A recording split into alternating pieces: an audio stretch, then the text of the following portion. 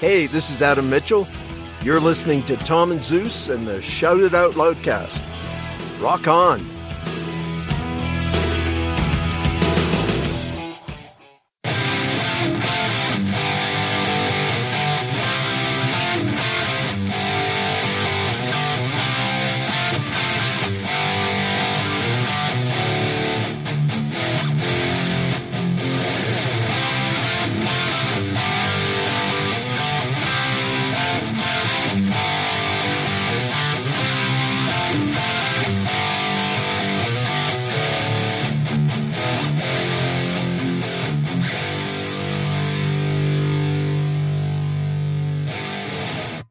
Greetings and salutations. Welcome to Shout It Out Loudcast.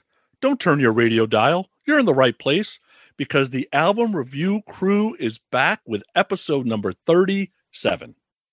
We are calling this one, Let's Elevate Our Desire Without Regret, to give some of the newer music a chance because my mojo was rising earlier today. And this podcast is the dictionary definition of we're united and they don't want us to be. Tommy and Zeus, it's not hopeless, baby. What's up? Wow. I love the intro, Sonny. Always very creative getting those song titles in there. Happy New Year, boys. We're back after a little holiday hiatus for the month of December. So we've had 2 months to listen to the Winery Dogs. All right. Yeah. Is that a positive thing? We'll find out soon enough, won't we? This album has the best titles for insults to each other. Oh, yeah.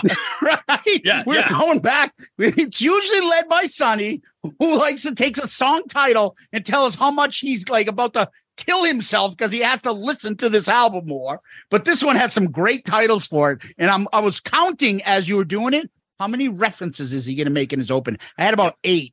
Yep. It's good stuff. 4, 5. Yeah, I think I got about 8 in there. Yep. Hey, so before we get started, first of all, proud to be in the Shout It Out Loudcast Hall of Fame. That's right. That's right. I am proud. There will be a mini Pooney bust, like a head, right? Okay. And Okay. I got a message. Joey, you in?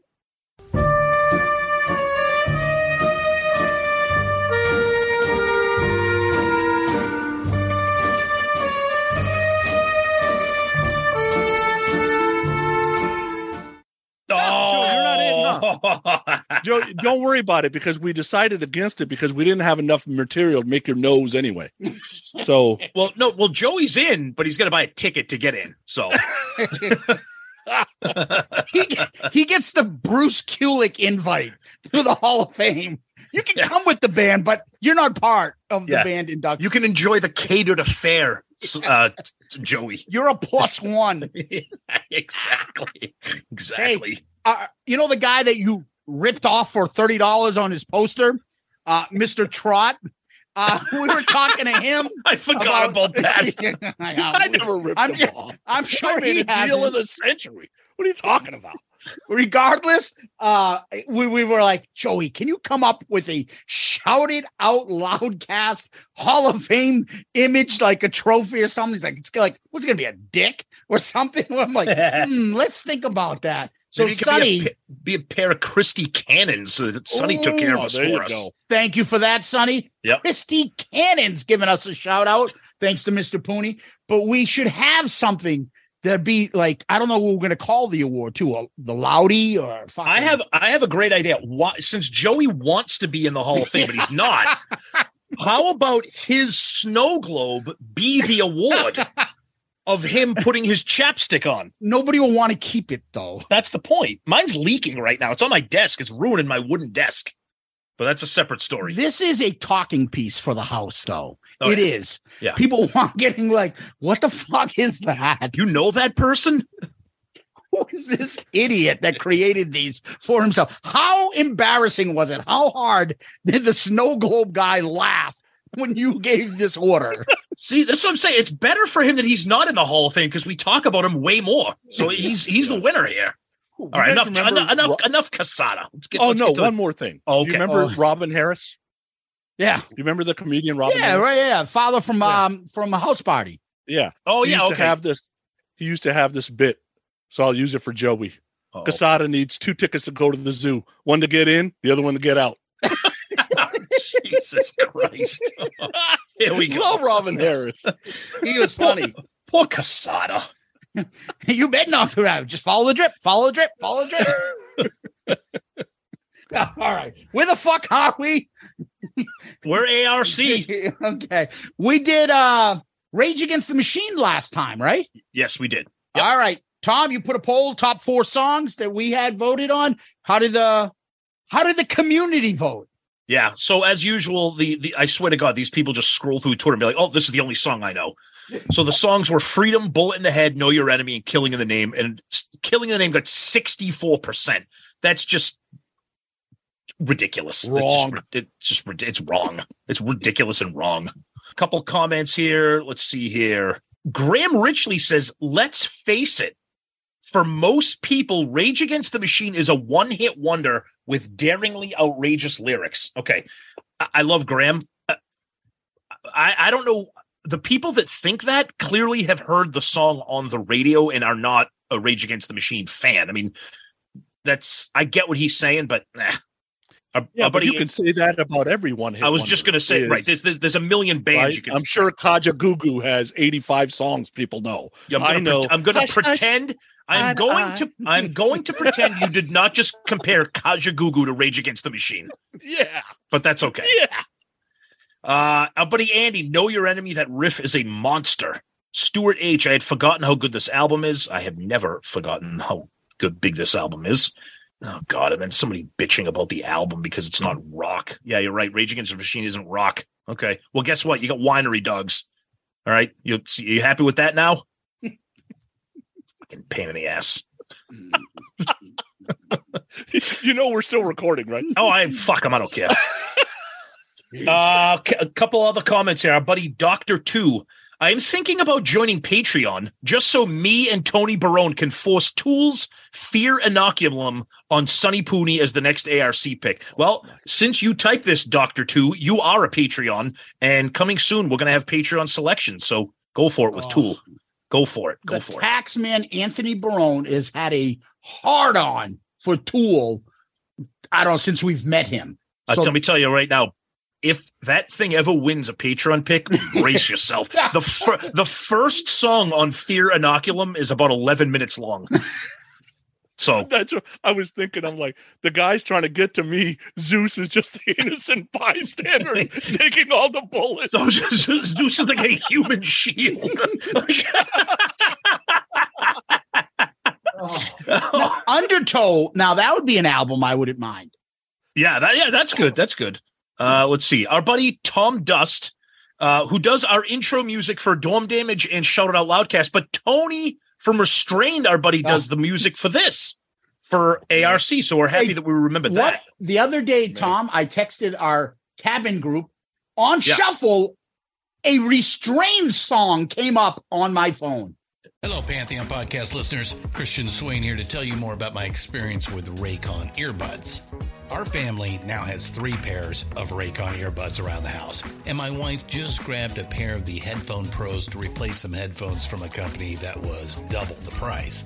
And yes, she loves them. Now, if you haven't pulled the trigger on a pair of Raycons, or even if you have, but you're in the market for another pair because they're just that good, well, now is the time to check them out, because they just launched their upgraded model of the best-selling everyday earbuds. With Raycon's upgraded everyday earbuds, now you also get active noise cancellation, ergonomic design, and multi-point connectivity that lets you pair with 2 devices at once. New quick charge function, 3 customizable sound styles, plus awareness mode. Available in a variety of vibrant new colors to complement any and all skin tones. I even have a pair of earbuds in a cool green color. I have tried just about every earbud known to humankind, and these Raycons are fantastic. Seriously, if you've been wanting to check out Raycons, there truly is no better time. You're going to ask yourself why you didn't check them out sooner, and Raycon offers a 30-day happiness guarantee. So What are you waiting for? Go to buyraycon.com/Pantheon today to get 20% off your Raycon order, plus free shipping. That's right. You'll get 20% off and free shipping at buyraycon.com/Pantheon. buyraycon.com/Pantheon. Hey folks, Stefan Shirazi and Renee Richardson here from the Metallica Report. And we are proud members of the Pantheon podcast family, where the best of music and podcasts unite. We've got something pretty cool for you. We're giving away an exclusive Metallica merch package worth over $250. That's a whole lot of Scary Guys, Skulls, M72, and other sought-after Metallica swag. And we've made it easy for you to win. Follow and share the Metallica Report, and you're in the game. Go to pantheonpodcast.com/Metallica, enter your email, and hit that button to be entered to win. And just like that, you're eligible for our monthly exclusive Metallica merch package. And guess what, rockers? You can enter every month, so just do it. And while we love our global brothers and sisters, the lawyers won't let us ship outside the U.S. Did you also text him how quickly you skipped it when it appeared? Nobody commented in the group. No one was like, "Oh, I like that." Everyone's just like whistling crickets. Everyone's like, "What's this band?" Oh, come on! Look what came up on Shuffle. And everyone's like, come on, we love Tony and Restrained. But our buddy Tom says, Stone Cold classic. This album has never left my rotation. Tom Morello, one of the most innovative guitar players ever. Yes, indeed. And our buddy Lovely Lance Lumley says, I am still waiting for the Barry Manilow review. Dude, don't give Murph any ideas, please. Dude, I have Barry Manilow live on vinyl, the double LP. Don't beware. I'll make you listen to it. What's worse than a Barry Manilow? A Barry Manilow live album. Barry Manilow alive. Barry Manilow sings Kiss Alive. You gotta lose your mind in Detroit, Rock City. Tom Jones did that shit with a bunch of songs. You remember that? I just remember he did Prince's, what do you call it, song. Oh, no, remember? wait, it wasn't Tom. It was Pat Boone. Pat Boone. Yeah, he did like a metal cover album. Yeah. Oh, not good. Not good. Oh. But anyways, that's Twitter, Zeus. All right, boys. Before I move on and talk about the stuff from the Book of Face, I believe, if I'm not mistaken, Restrained has a new album that is going to be released. Really? Because I got 5 copies of it. So it has been released. Oh boy. Yeah, it has been released. What's the name of the album? I don't know. Can you look at one of the 5 copies that you have? Oh, wait, you lift up your drink because I know you're using them as a coaster. Wait. They're holding up the table. I'm trying to plug this for our friend. He's a very good friend of mine. Sonny can't show you the CD because his desk will tip over if he does.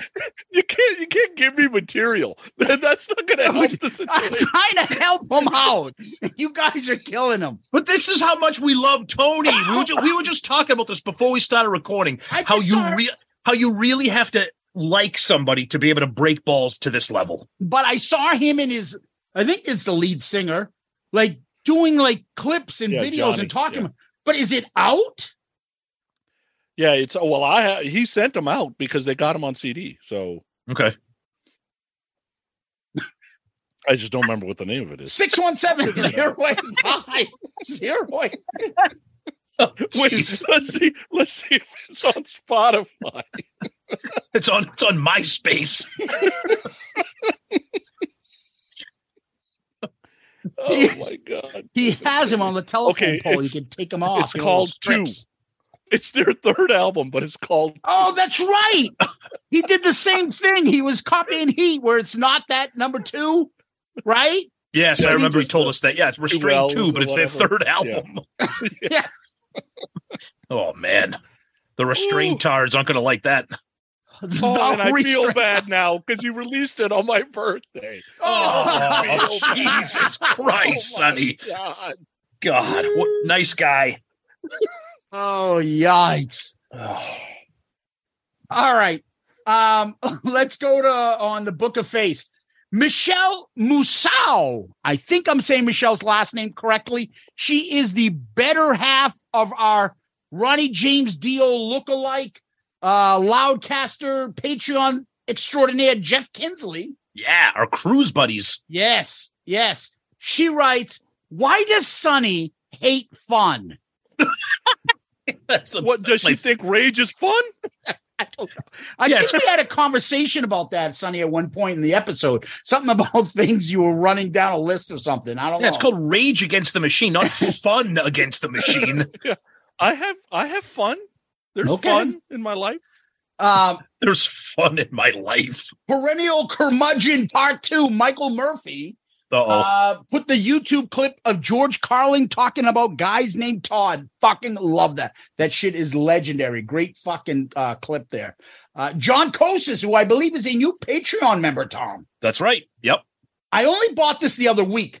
Glad Sonny liked it and was pleasantly surprised. He can be a hard man to please. I thought the 90s were back. In Australia, we have clubs and bars that play 80s, 90s rock. It's quite cool to see music bring people in their 40s and 20s together, having a good time. Another excellent episode. Looking for the next one, which I saw on Creatures of the Night Review. Oh, well, that's how long it's been since we've done this. Exactly. Our buddy Adam Stevenson, who's got the Metal Oasis podcast. Yes. Fuck. I keep slipping on these end of the month ARC episodes. Happy Wednesday. Yep. Stephen Wood says, man, you guys are king of content. Great choice. Looking forward to the episode. Daniel Haller Houston. Can't wait to hear this. Zach was the singer for one of my favorite bands of all time, Inside Out. Mm-hmm. People my age in the punk hardcore scene still joke Rage is Zach's rap band. Yep, his multi-platinum rap band that is so big that no one even remembers his other bands. Mm-hmm. I don't even know of his other band, so there you go. He makes a he's great been point. in a few other little projects before and after Rage. Michael Murphy added that Desert album for him, and he's pleasantly surprised by Zeus and Sonny's respective reviews. Great episode. Cool. Rick Rera Killer album. This should be good. On Loudcasters, our buddy Steve Wright, Rage on ARC, and then he puts a fucking laughing emoji. Oh God! I'm sorry, it's not Halloween. The keeper of the 7 keys. My favorite thing, as I told you, it's when Dylan's like, "Yeah, so my thing was Rage Against." I listened to that episode. And he's like. And you could tell they were all snickering or saying something to him. And he's like, what the fuck? Why do I have to pick if you guys are going to shit on everything I pick? Why do you ask me? It was fucking great. The Taxman, Anthony Barone. Oh, he loves Rage. Oh, he does? I wasn't even aware of that. Wow. Oh, so ABCPA Inc. man says, make it easy for me because this was on my possible ARC picks. Stevie Fly, who we just found out is not Fly, it's Fly, which I don't understand, but that's okay. Yeah, why is there a TH and an E? Thank you to mess everybody up, dude. He asked if we would do an intro for him, a bumper for his show. We did it, and the other day he told us, "Oh, I loved your intro. I mean, even though my name isn't Flythe, I'm like." Dude, why do you keep it? Why did you tell us to fix it? It's like so nice. You didn't tell us. And we're like, yeah, you got to listen to Stevie Flight.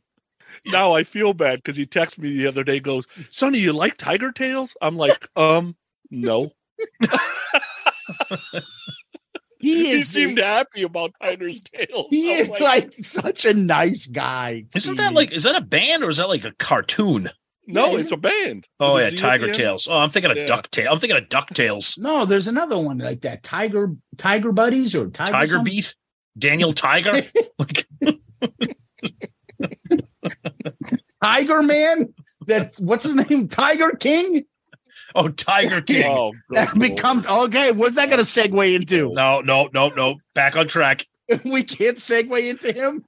You want to talk about picket fence teeth? Oof. Broken piano keys. Joe Decker. Better than Peace of Mind? Sonny, Pooney, You disappoint me, my friend. That is still a shocking rank right there. Hey, I hear you. Yep. I hear you, fruitcake. Over on our Instagram page, Radio Chaos says, I'm in the middle politically, but this album spoke to me in a way no other ever has. To me, it's not left. It's about, I think he's trying to say hypocrisy and corruption and apathy. And the band is amazing musically, one of the best. Opened my eyes to a lot of stuff. I am more aware as an adult and a parent as a result of hearing this album in 1993. Great review. Interesting. All right. That's cool. Tui Liam. Listening to this one in the gym this morning, and I messed up while doing my tricep presses when I heard Zeus burp while reading my Rush comment. Thanks. Oh, I Jesus. don't remember that, did I? Well.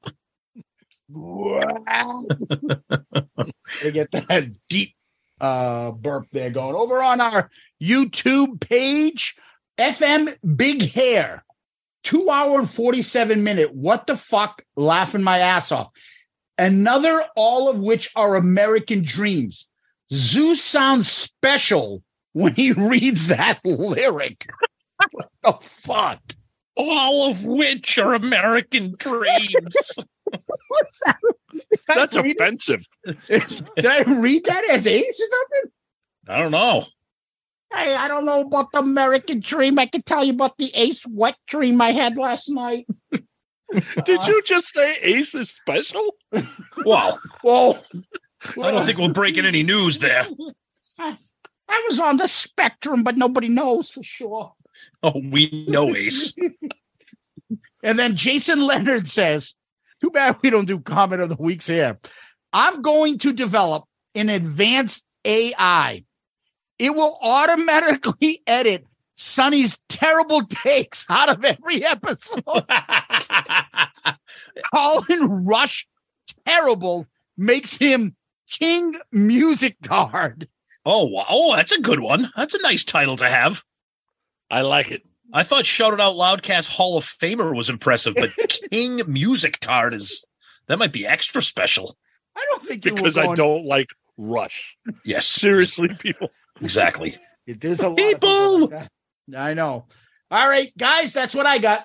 All right, we got a couple emails. Sonny, you want to take yours? Yeah, the email I got from Penelope Red. Now, he's these reading his guys own burner account. are Okay. convinced I'm the burner account. Penelope, I'm getting credit for everything you say. So Okay. I want to make that right. But anyway, hey guys, this episode had a few unexpected twists that made it interesting to listen to over the holidays. Mainly Sonny not trashing it and giving it a decent rating. I'm glad that everybody thought I was going to trash this shit. Now, if there's any interest in keeping this R theme going, I'll leave you 4 options. REO Speedwagon, no thanks. Rough Cut, dude, anything, 2 T's, come on, dude, done.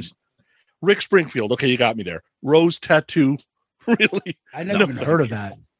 Choose wisely, bye for now, and whatever Pred 84 means. I don't know what Pred 84 means. Okay. All right. Well, I would love to do a Rick Springfield album. I'm not kidding. I know like 4 songs of his. I bet you know more than 4. Oh my God. I bet you know more than 4. I know about 4 songs of his. I don't know when I remember the albums with the little dog thing. Working Class Hero. Working Class Dog, or Working Class Hero, whatever it is. Something like His greatest hits are all like killer tunes. Yeah, but that's a greatest hits. And I never realized, because you always think of him as like an 80s pop guy. I never realized how well respected he is as a guitar player until I saw him in an issue of Guitar World. I was like, holy shit. And like, but he's got a lot of rock in his music for sure. Yeah, no, I agree. He was banging fat nurses on General Hospital in the 80s. He's still a handsome man. But all right, well, one other email here for our buddy Mike H. Dateline 1992. Friends and I are attending a Drivin' and Cryin' concert. First of all, I got to stop you right there. Drivin' and Cryin'. That might be. I'm telling you, Murph keeps pushing me to do Fly Me Courageous on here. It might be coming sooner than later. Friends and I are attending a Drivin' and Cryin' concert at the famous Limelight in New York City. Between bands, the PA is playing music just like every other show anywhere and everywhere else, but this time the song was Killing in the Name of. I'll proudly admit that I'm a sucker for the F word in lyrics, and the more aggressively it's used, the more I'm sucking for it. I was instantly floored, and I needed to find out right then and there who this was and buy it ASAP. One problem, there was no internet. Not just there, but anywhere. It was still a wet dream as far as public consumption was concerned. I eventually found out who it was and bought it. Grabbed a hold of me like no other music had in quite a while. I fell in love with it. Checked off a ton of boxes for me. Swearing, angry, rebellious, and innovative. Tom Morello was making noises with a guitar that I had never heard, and Zach was pissed off and letting you know about it. This band made me dig into history to find out what the fuck they were talking about, the same way Iron Maiden did in the 80s. I loved everything about it. Saw them on the tour for this album at the famous Roseland in New York City. Big mistake. I ended up hugging the back wall of this place with all the scared to death parents. It was a total madhouse from opening note. I literally thought I was going to die. The worst thing that happened to this band less than a decade later was that the citizens of this country became patriotic after 9/11 because bashing leaders and our government became extremely unpopular at that time. Well, they also weren't really making records in 2011. Thank you for reviewing this. It's been a while since you reviewed a good album. Yes, I said it. Come at me, bro. Ooh, Mike H. starting shit. It's a good email, though. I like it. I like that. First of all, seeing driving and crying. Yeah. That's emails. Wonder what he's going to think when he hears this review then. We'll find out. Who knows? Yeah. So, Winery Dogs. That's Sonny's pick. Sonny, tell us how you got into them, a little bit about your history with the band. Yeah, so let's do a little history lesson first about the Winery Dogs, and I'll tell you how I got into them. Please do. The history lesson isn't long. So, yeah, about 2011, Portnoy calls Billy Sheehan, says, hey, let's do something together. I want to do something that's more head straight rock versus the Dream Theater type stuff he was doing. So that's kind of how it got started. So basically, Mike wanted to do a rock band. The intent was to have John Sykes be the lead singer and guitar player. So basically what he was doing in Blue Murder. But John, according to John, had scheduling issues. I'll tell you, they dodged a major bullet there because I love John Sykes and what he did in Whitesnake, but I own all his solo stuff, and he's kind of like John Norum. There's just something missing in the solo stuff that's just not as catchy as the stuff John Norum did with Europe or Sykes did with Whitesnake. So I don't know if it would have worked anyway. So I guess they were talking to Eddie Trunk about it, and Trunk suggests that they should have reached out to Richie. And Billy's like doing that thing on, when you hit yourself in the head, kind of like, oh my God, I didn't even think about Richie. And he had worked with Richie in Mr. Big, so he already knew Richie. So they get together, and that's kind of how they got started. Now, what's funny is the interview cycle starts after the album comes out. And every time Billy asks how you guys got together, Billy would keep saying, someone recommended Richie. I think Billy had forgotten who had recommended Richie. Okay, so it wasn't like a purposeful omission of Eddie. No, okay. People just, hey, how'd you get together? Well, someone mentioned Richie, and I'm like, oh yeah, why didn't I think about that? Okay. I think Billy was just being Billy. Yeah. But I thought it was interesting because I had seen several interviews that were that way. Now, if you don't know anything about Billy, played bass for Steve Vai, with Steve Vai in the David Lee Roth band.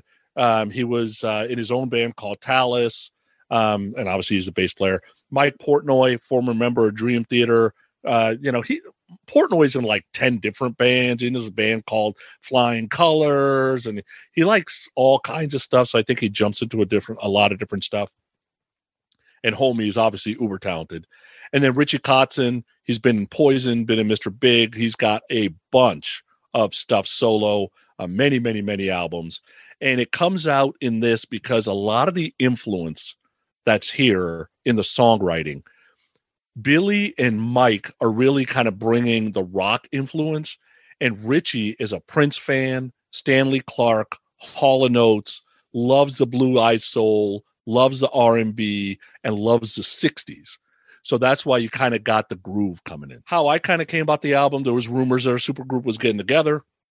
I was already a huge Kotzen fan, huge Billy Sheehan fan. I loved Mr. Big, so there's no reason for me to hate on this stuff. Didn't know a damn thing about Portnoy because I never really liked any of the Dream Theater stuff I heard. It wasn't my bag anyway. So I kind of knew what to expect because the drummer's not going to kind of drive the songwriting anyway, and figured I would love it. I always loved Eric Martin, still do to this day. But hearing Eric Martin and Richie Kotzen sing leads on some of the Mr. Big stuff alternating, I always knew that Richie was going to end up doing his solo stuff because the guy's too good, right? And when you go back and listen to the Native Tongue Poison album, listen for the backing vocals, and you forget Bret Michaels exists. And then you start thinking, you're like, why the hell isn't the backing guy singing this stuff? Like, why is this other guy singing? And that's because Richie's getting in there late, right? So that's the first time I had ever heard Richie. So you kind of, these guys, think about, I'm seeing Billy in 86 with David Lee Roth. I don't know anything about Portnoy. I've known who Richie Kotzen is since basically the early 90s. And now we're at 2011, and these guys are going to be in the super group. I was all in. So that's kind of how I got into it. Yeah, for me, so I knew about the name The Winery Dogs because I've always been a follower of Eddie Trunk from that metal show and his radio show Sirius XM. So every time I think of The Winery Dogs, I'm like, oh, that's the band that Eddie Trunk was involved in getting together. Never really listened to their music too much, primarily because I didn't really know who Richie Kotzen was. I knew the name. That was about it. I knew Mike Portnoy, loved him.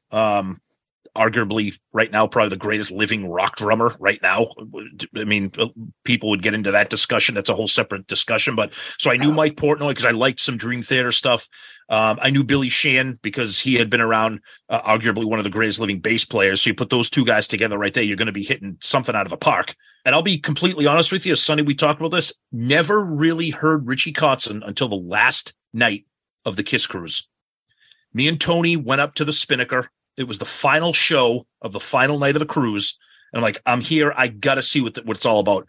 Fell in love immediately. I had no idea what kind of vocalist he was. I had no idea that he was a bluesy guy that could also kick ass and rock when he wanted to. No idea. And even so the cruise was at the beginning of November. You picked this album right when we did Rage Against the Machine. It was at the end of November. So the timing for me personally was like perfect. I'm like, this is great because I'm starting to get into Richie Kotzen solo stuff. But yeah, I never gave a chance for this album. But it's weird that I didn't because it checks off everything, and especially me with the vocals. I'm like, why would the vocals keep me away from checking out a band? But it was. I mean, I'm thrilled that you picked this album. Obviously, we'll get into why I'm thrilled with that. But yeah, that's kind of how I know about the band. Yeah, so I knew nothing about this band. I've never heard anything by Mike Portnoy. I never heard anything by Richie Kotzen, and I never heard anything other than Billy Sheehan and David Lee Roth's band. I just remembered, I even though I never played guitar, I'd buy Guitar Magazine in the 80s. And I'm like, why is there a bass player on there? And they were all bragging, Billy Sheehan. And then I saw David Lee Roth's band, and I'm like, who is this fucking guy making a big deal out? I didn't know any band he was in.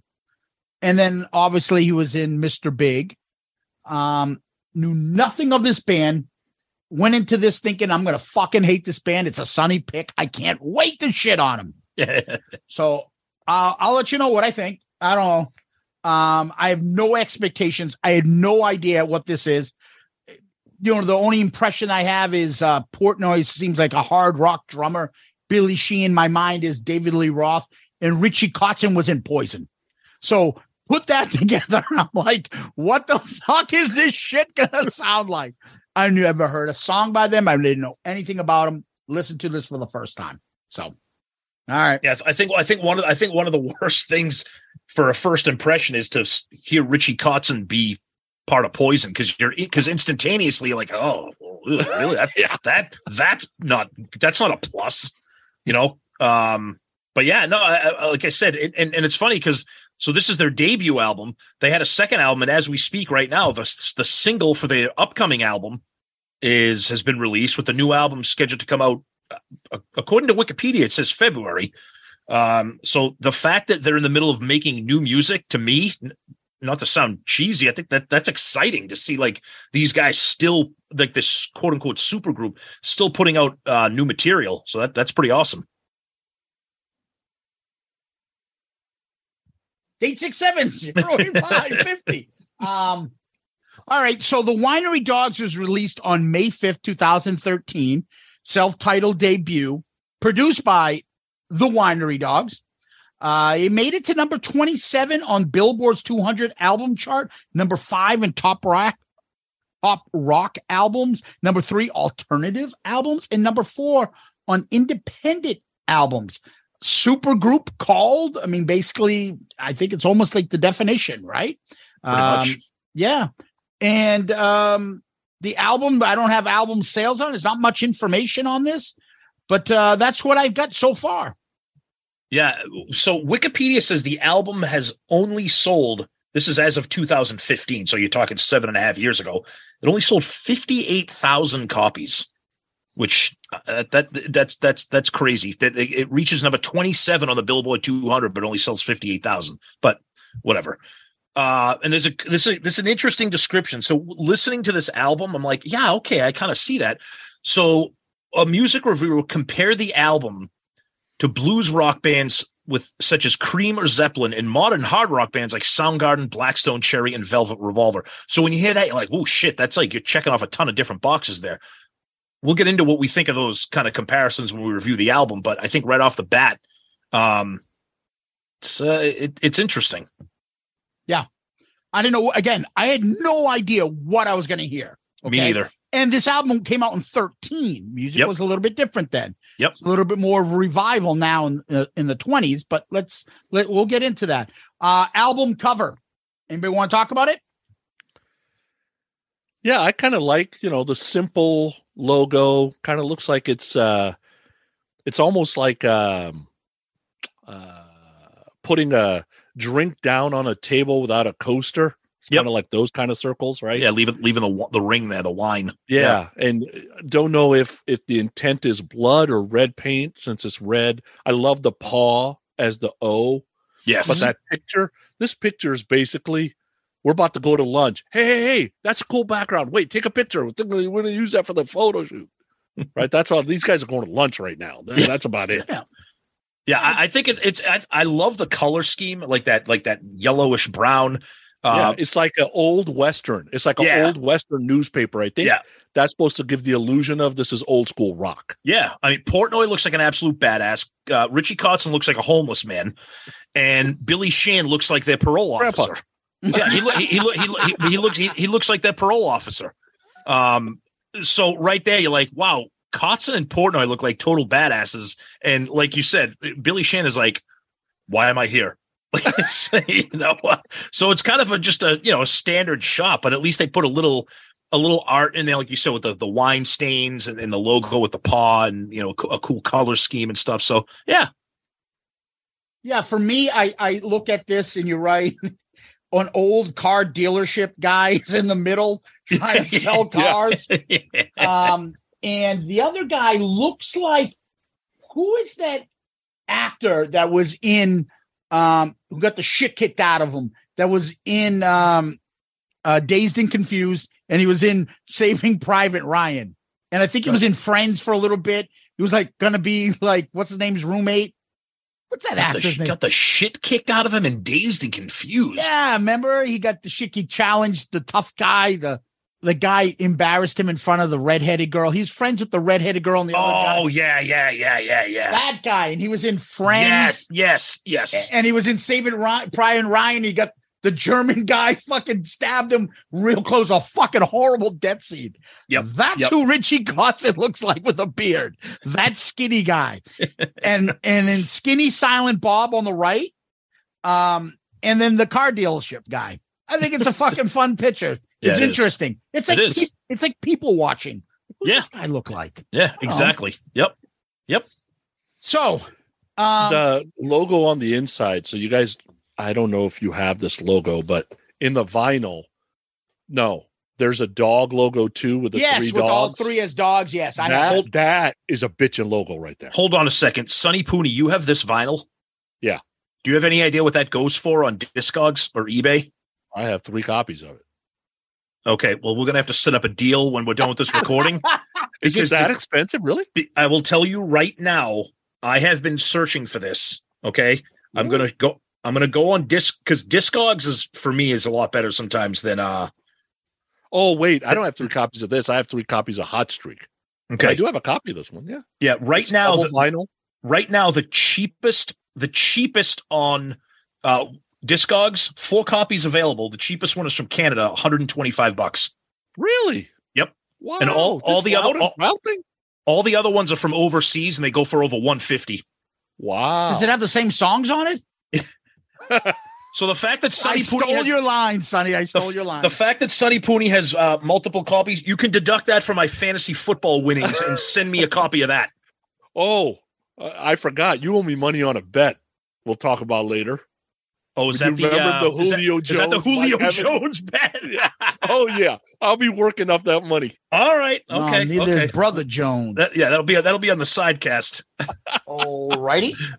So, ready to get into the tracks? Let's do it. Let's do it. First track.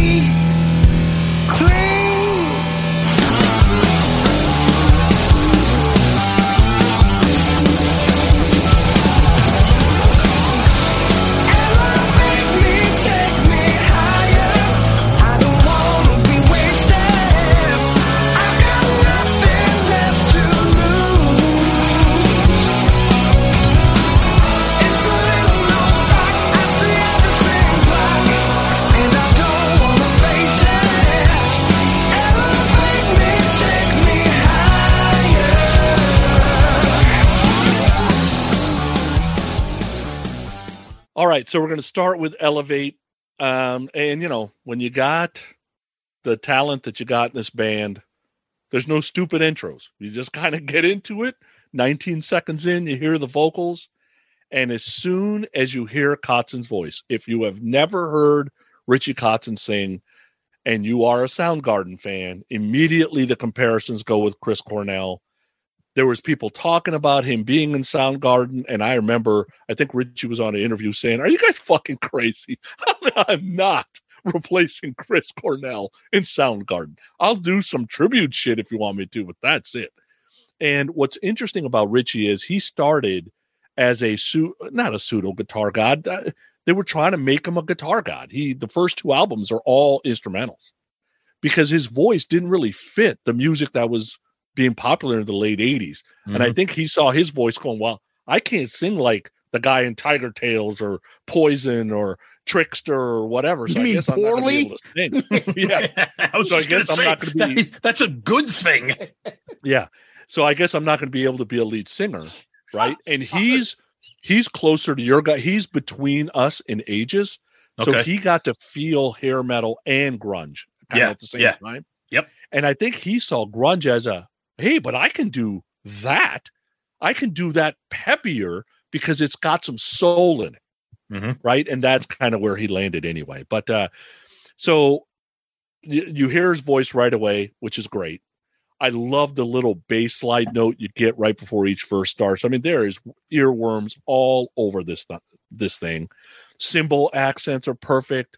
I love that after the second verse, you get like this bass solo, then you get like a few jangly guitar accents, and you get Portnoy going off. So what ends up happening with this type of stuff is the critics, you know, whether it's the critics or the fans are really trying hard not to like Winery Dogs. What you'll hear most common is they show off too much. And I would say to those guys, if you got big titties, I don't want you in a turtleneck. I mean, I don't know what to tell you. Like, if you got it, flaunt it, right? I mean, I think there's a time they're overdo it, okay, but you know, when at 1:15 you get some guitar notes and then you get the vocal melody, and then at 2:09 you get this perfectly placed snare hit before the last word. Like, they are purposely putting stuff in to get you tuned in. And I will tell you, you want to see me happy. I am watching the 2015 Super Bowl. They're going to commercial out on Elevate. I was screaming in the house, babe, they're playing Elevate. Babe, they're playing Elevate. And she's like, what the hell's wrong with you? And she went, what's back to what she was doing. Perfect opener. Love the chorus. I think it's a great song. Yeah, absolutely. I mean, if we were ranking intros of songs, this is just incredible. I mean, what an introduction to a band, to an album. Absolutely incredible. And when Richie's voice comes in and it's like a howl, I'm like, holy shit, how the hell have I not been involved with this band? Like, why have I not been following them? It's absolutely incredible. And what the little licks that they're doing on the guitar. First of all, Billy Sheehan, when was the last time, if ever, you saw somebody finger tapping a bass? That doesn't happen. And then you got the song, the intro is absolutely incredible. And then to shift gears into one of the most unbelievably, incredibly melodic choruses with background harmonies, and then right back into just an absolutely blow your face off, like, riff, vocals, solo. I mean, like you said, Sonny, you got Billy Sheehan and Mike Portnoy and Richie Kotz in your band. I don't want to see a turtleneck on. Yeah. Take your top off and show me it all right now. I don't understand you guys. Turtlenecks could be tight with big tits. No, the point is don't cover it up. You want like a t-shirt or a low cut or like, something. I'm thinking of like Chrissy in Three's Company in those turtlenecks with their fat jugs. I'm like, what's wrong with that? That's a nice look. I get you. I didn't know where we were going. Oh, get those little fucking Cheryl Ladd fucking bikinis with the guns out. That's okay too. I like those. All right. Killer opening. Incredible. All right. Elevate. So I told you I have no idea what was going to come out of this. I want to like this. I'm trying to like this. I put this on. I can't stand this. I can't stand any of this. Just kidding. Dude, you did it to me again, Sonny. I fucking hate liking shit that Sonny gives me. This is on the level of Hailstorm-like that you have introduced me to. Yep. I have shit on Richie Kotzen since the day I met Sonny Booney. Neither one of us ever heard anything from him. That's our point. But that's that's us. That's our fucking, I don't know, personality. Okay, Richie Kotzen. I listened to this, so I'm expecting a guy that really can't sing. Okay, he's doing all right, who wants to sing? I don't know. Well, you know, I'm the least bad singer, so I guess I'll do the vocals. That's what I was expecting. I must have written down, what the fuck, Chris Cornell Soundgarden shit, a million times through this album review. I have bottled all this shit up for over a month and a half to go. Mm-hmm. Now, I will admit, it took me a while to get used to it and listen to and figure out what's going on. When I played Elevate, and Elevate starts off this album, there is some showmanship there. Dude, why am I listening? At some point, I'm like, Billy Sheehan. The first time I heard them, like, why am I listening to a fucking bass solo? Is that what this is going to be? Slapping the old bass. And I went biddly, biddly, biddly. And that's when we came up with the lyrics to Elevate. And I look over to Richie, and Richie was going, and then Mike Portnoy is going, You know, one time I was doing my thing going like wickly wockly, right? John's there going scooby-doo-ba-doo-ba-zoo-ba-doo, and Ringo's over there going doo-ba-doo-so-ba-doo, you know, and George is going soup-a-doo-boop-boop-boop, and I go back and I'm going roo-ba-see-la-doop-ba-doo-ba-doo-ba, right? And John's going soup-a-doo, soup-a-doo, and Ringo's over there going you know. And that's how we came out with most of the White Album. So the first thing I also picked up on, I'm like, this is like Creature's fucking drumming. Yeah. What the fuck is this tone on this drum? Now, I heard that Mike Portnoy is this big, great drummer. I didn't know what I was going to get. Yep. And I'm like, wow, they're showing him off. And then I hear Billy Sheehan. And then I know Richie Kotzen's supposed to be a guitar guy, so I'm listening. But this is the first track, so I'm like, is this going to be these showmanship type of insertions into songs just to fucking show you, hey, look how good we are. But when they hit, as Tom said, this like pop-like chorus, I was like, what the fuck? Yep. Dude, this is it may not seem sophisticated, but it's very sophisticated to get these type of choruses and the backing vocals to make this. Like, how is this not on the radio? I said the same thing. I don't know how this wasn't a hit. Or 90s. It is perfect. And it's not, and I'll say this throughout. Oh, by the way, all the lyrics are credited to the Winery Dogs. That's all it says. So I'm not going to do word lyrics by. Yep. They're all the Winery Dogs. So I don't know who's doing all the writing, but the writing is fantastic. The drum intro, the voice, and the first thing I wrote was, wow, is this Chris Cornell? And it's got a little bit of the Black Dog in the Still of the Night kind of verse, then boom, right to the guitar part. And then that popish chorus. It's a little known fact. I take it in the back. I don't know what he was saying there, but it's catchy. Is it not? The drum fills, the bass solo, guitar solo. It's an instrument showcase, I put. Yep. The drum fills at the end. Every time Mike Portnoy's doing those bass drums, like I feel like my heart will palpitate with it. Like, holy shit. There's a video. It's like a performance video. Yep. Nothing takes away from the song. It's pretty decent looking at, black and white, them playing the song. You can kind of see. And then what I picked up on the most, though, is Billy's backing vocals. Yes. I didn't know of him as this great backing vocalist, but wow, he does a great job. Yes. So first of all, that line it's a little known fact. I see everything in black. No, I know. So yeah. So what happens with a lot of Richie stuff, and we'll get to it a little bit too, is I can tell exactly when he's a major songwriter in the lyrics. Yep. Because he says he's a happy guy. His lyrics do not come out as a happy guy. Okay. So They're deep though. Yeah. Yeah. Now, usually in the video, I'm surprised this didn't pop out you because normally the first thing people say is Richie sounds like Chris Cornell. The second thing they notice is he's not playing the guitar with a pick.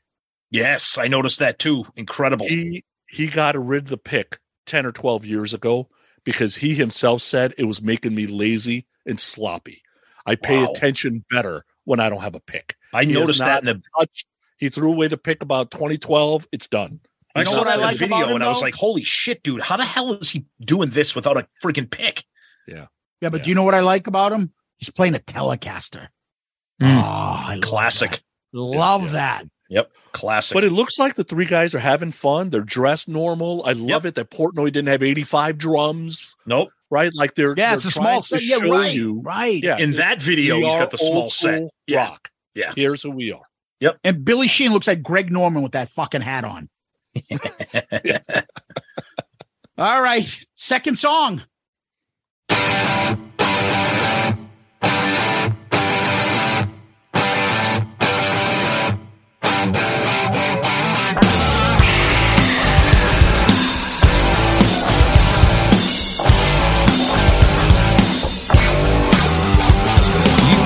So spun that I can't control my head. Now I don't know who I am. You're acting so sly,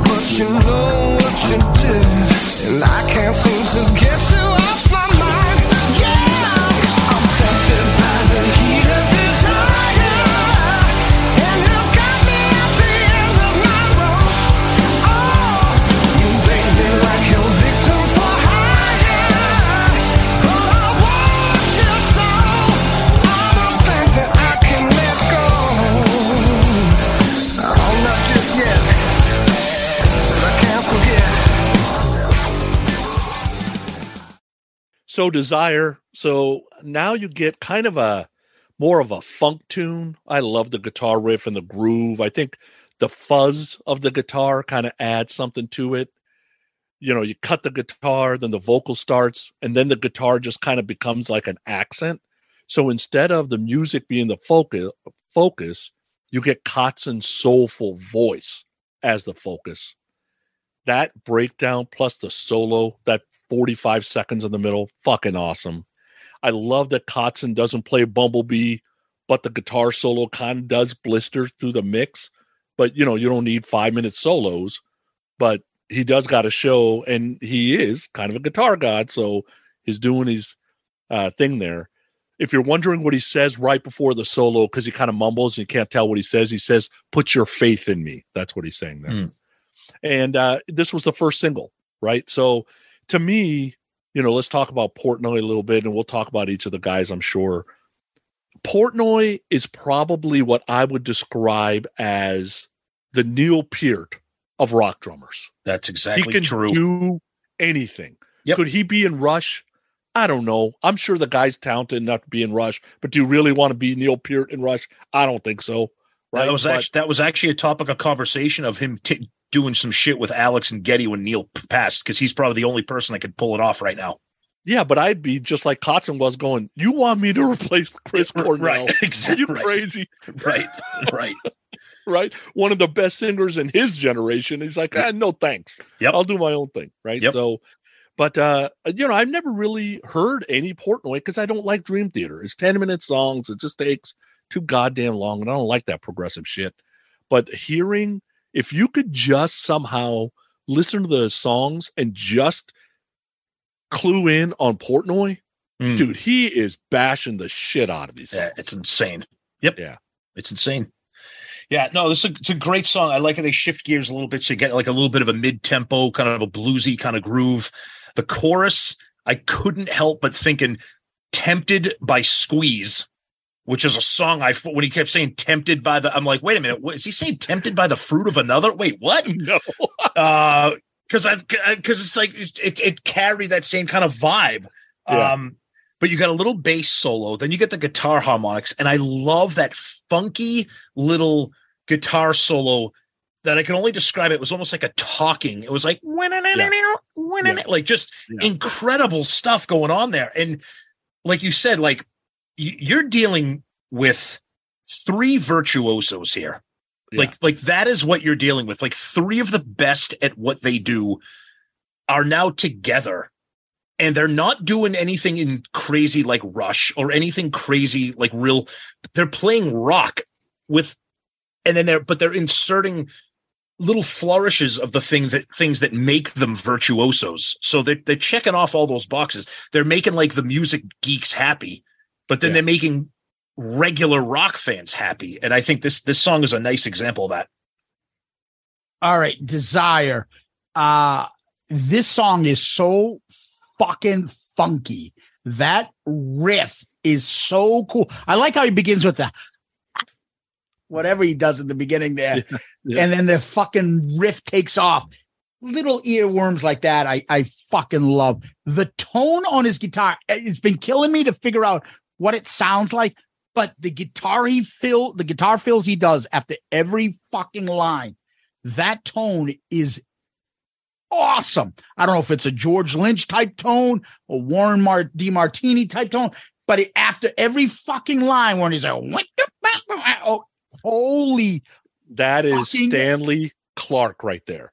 That's Stanley Clarke on a rock guitar. That's what that is. Yep. It's a jazz musician. Okay, I don't know. Yeah, Stanley Clarke is like a real like modern kind of like jazz, like funky kind of dude. Yeah. I don't know if it's like, it's almost, for me, I would probably say like Stevie Ray Vaughan. It's like that, like that fucking like sophisticated tone. But for metal, I think of those two, like Lynch and stuff. The chorus is so cool. Ain't no way to get out, and then guitar fill. Boom, boom. Oh my God. He doubles up on the vocals. Did you notice that at some point in the last 2 verses? Is that him in or is that Billy jumping in? I think on the recording it's him, but live it's Billy. right? And well, you were talking about Hailstorm earlier. Same. A lot of these bands let the singer do the doubling of the vocals, and then live. Alice in Chains was probably the only ones that they had two like real separate voices. Yeah, that third voice. Yep. I think these guys are careful it doesn't get too funky on recordings. Yeah, I'm like bass solo, then a guitar solo, then a Michael Jackson, whatever the fuck he said in the middle there. Now that I know what the hell he's just said. And then another solo. Whoo! This song. So this was like my rise on your Heat album that you brought to us. Like the song that kind of stood out. Like, how is this not played anywhere else? This song is so fucking fun and cool. Oh, Jesus. And there's a video for this. Same video shoot. Yeah. Pretty much. Everywhere he's basically everybody's wearing black now, and Richie's got the beanie on. That's about it. Do you remember like the 80s? There'd be like Def Leppard had like the same video shoot for like for High and Dry. It's the same clothes and everything. That's what I'm like, what the fuck, dude? Rush did the same thing, remember? Yeah, Rush was the same video shoot. But they changed baseball caps or something. But I mean, I'm like, it's the same video as Elevate, but it makes you like appreciate what's going on in the song when you get to watch their hands and appreciate. Yeah, I mean, I don't even have to say it. Every fucking song has got an incredible guitar part, an incredible bass part, and then obviously pounding crazy drums. Somehow they make it work. And the song, pay attention, Yngwie, does not get hurt by their musicianship. They didn't need to go on for fucking 15 minutes. The song was still there. And God bless them, man. It's a great song. Great song. Song number 3.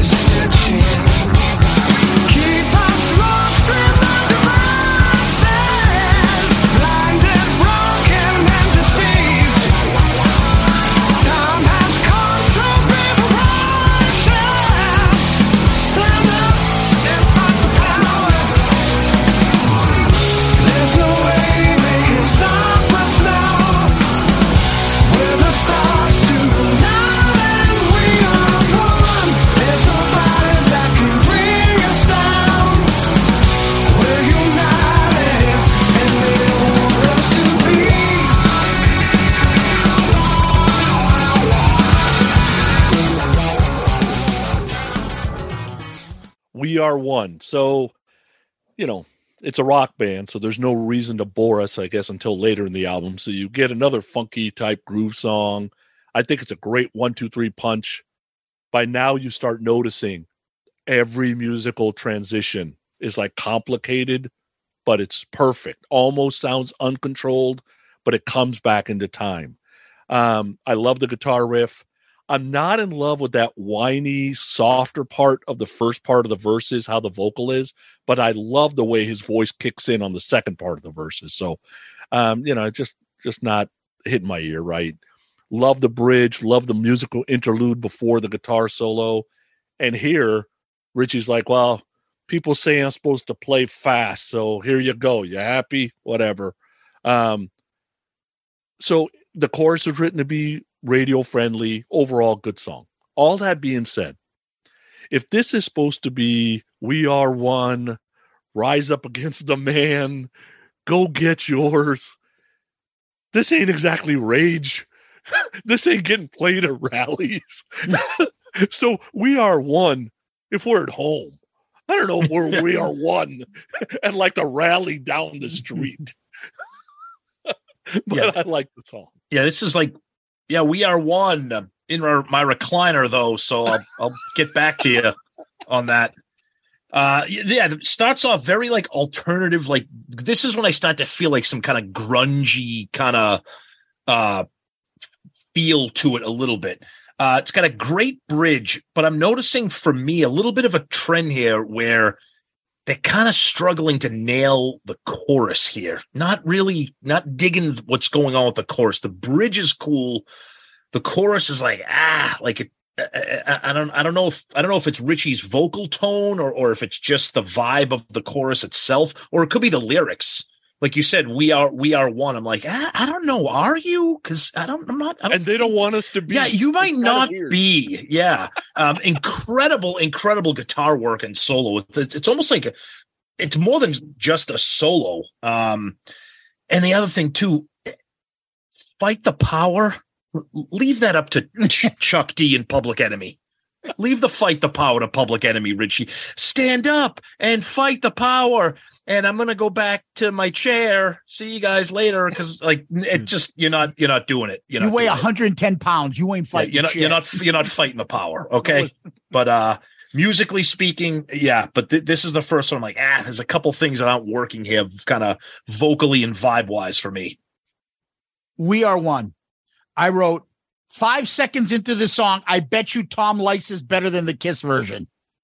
Yeah, well, absolutely, not even close. Yeah, right. But I like this better than the Kiss version before I heard it. Yeah, I was like, my mind went right to the Kiss song. Of course, but it does sound like the hoping. I'm like, it sounds like a little bit like Jungle. Like, okay, yeah, Carnival right Souls, in the beginning. Okay. Yeah. So, I started writing down, and this is my list of bands that I feel like this album sounds like. A bunch of them, different ones. At some point, I got Bad Company, Free, Soundgarden, Gin Blossom, Allman Brothers, Black Crowes, Skid Row, Stone Temple Pilots. Obviously, Soundgarden the most because of his voice. There are different things. In other parts, I even have Mr. Mister in one song. Yep. There is so much shit going on. They have so many different styles, but it works. It's not, we don't know what we are, so here's this. Okay, we should do a blues number. Or like Gene, exactly. like album, let's cut a ballad. Check. Let's do a hip-hop song in the middle of Paralyzed. No, Gene, let's not. But there's so many influences, so many different types of songs. This We Are One is just another example of it. The drum fills again. The second chorus is just Portnoy's just killing it on this. The solo from the 3-minute mark on is awesome. Mm-hmm. I fucking love this solo specifically because I think the solo is better than the song itself. But the song is still good, but the solo is better than the whole song. The ending with the foot on your neck makes you feel like you're defeated. I don't know. I'm not singing the melody. I'm not saying the melody correctly, but it's fucking great. The bass drums by Portnoy at the end is making my heart pound. I feel like I'm going to have a heart attack. Mm-hmm. And you can hear it so loud. Holy shit. Yeah. The solo and then the end part. I like the song. Let's go to the fourth track. Can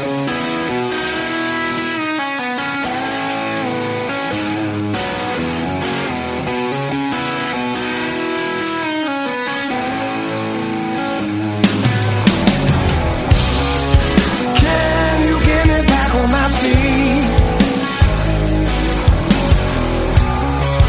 Can you make me think that my mojo is rising?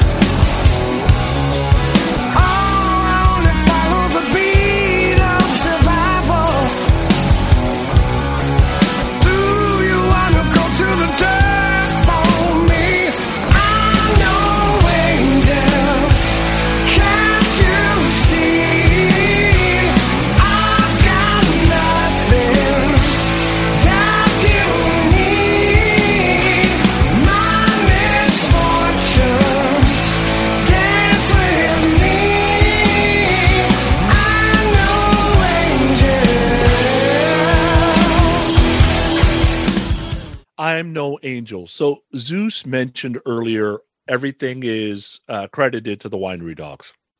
And I'll tell you that I'm a big enough Richie Kotzen fan where I can tell you where it's 100% Richie, and I can tell you where it's basically 0% Richie. This is 2/3. This is what you get on Richie's solo stuff. You get emotion. You get this smooth vocal that has a pain to it, and then the guitar riff that matches the pain too. Like hit the right notes to make you kind of feel that you're sad, or feel that you're upset, or feel that you're sorry, right? I've said it before, Halestorm, pulling shit out of my personal journal. Dude, I have basically said every one of these words to my beautiful wife of 28 years. I've said every one. This is straight out of my fucking journal. You add a watt to it that's heavy, fits a song so well. It's all about kind of this, why in the fuck are you with me when you shouldn't be? I could imagine singing this top of my lungs, fucking hammered by myself at home, right? Just crying as I'm singing. Oh my God, dude. This, and as you can notice, there's not as much showing off on this song, right? So Mike and Billy get it when it's like, let him do his thing here. I think we'll kind of stay out of this. We'll put in pepper little things here and there, but yeah, you got this one. We'll just go mid-tempo, and I think you got this one. I'm telling you, this would be a hit in the 80s, early 90s. I absolutely love this song. Yeah, this is definitely like a showcase for Richie's voice. You can definitely tell. Love the vibe of it. Love the groove. Love the slow, kind of painful, but like kind of melodic. Again, the only problem I have here is the chorus is just a little, I don't know. The chorus there's something a little bit off with some of it. I mean, I like the song. Richie's voice is incredible in this. And I do like the really slow, kind of melancholy type of groove to it, but the chorus is a little bit, but I do like how you said how Billy and Mike know to pull back and be like, okay, this is not our song right now. Let's do what we need to do and give Richie the spotlight here. I'm no angel. So he talks about his mojo rising, and I think of the Elvis song. I got my mojo working, but it just won't work on you. And then you just get the jumpsuit going. I got my mojo. It's such a fucking Southern word, this mojo. Remember Mojo Nixon? See, all I think of Mojo Rise is Jim Morrison when he says Mr. Mojo Rising. Yeah. No, that's literally the only thing I thought of when he said my mojo rising. I think of those Elvis 70s concerts, and he's got the jumpsuit on, and it's such a Southern mojo. And then Mojo Nixon, the guy used to do, he was on MTV in the early 80s all the time. He was a Southern guy, and he was in Great Balls of Fire, I believe, the movie there. Anyways, very bluesy, very, ooh. A lot of like smoldering type of, very Cornell-like vocals. I like the bridge. Don't you think you'd learn by now? I think that, and then nice quick solo. I don't dislike this song. It doesn't move me compared to everything else on this album. Yeah. So again, it reminds me, I'll say, not as musically, but just my feeling of it. It's like the Peter Criss album when we did Tom. Like, yeah, I don't mind. What's the song, Peter Criss? Kiss the Girl Goodbye?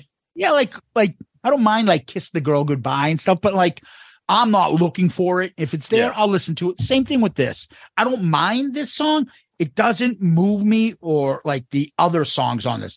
So it makes me scared a little bit when Sonny's like, this is Richie Kotzen solo shit. So then I'm going to say that I'll probably stick with him in Winery Dog stuff. Now, mind you, you might tell me another part is Richie Kotzen, and I'll tell you it's fucking brilliant. But he's still on a roll. The song's pretty good. So, and before we go to the other side, there's a video which is finally something a little different. A little.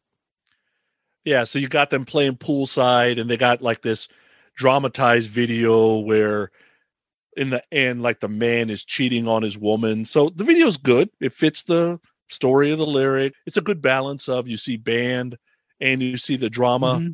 But did you see all of a sudden Mr. Portnoy had a color for a goatee. Was it purple or green, or was it a mixture? Yeah, he had like the wrestler, the blue meanie, the fucking stupid blue beard. And he also had his nice big giant drum kit that he didn't have in those other videos. Yeah, poolside. Yep. All I liked that the chick was hot, I was like, hot. Yeah, and I'm like, and she's with some dork. And how is it that the dork cheats on her at the end? She walks in and he's like laying in bed with some other ugly chick passed out. Like, yep. Dude, you can do better. There's 3 guys on the album review crew talking about this video now. Yeah, you can do better than all 3 of us. Forget about the 3 guys that are poolside that have all the talent. You could do better than all 3 of us. And all the money. You come to us. And we'll shower you. We have no talent, no money. We'll shower you with all our podcast money. That boy's got talent. All right, now let's go to the other side.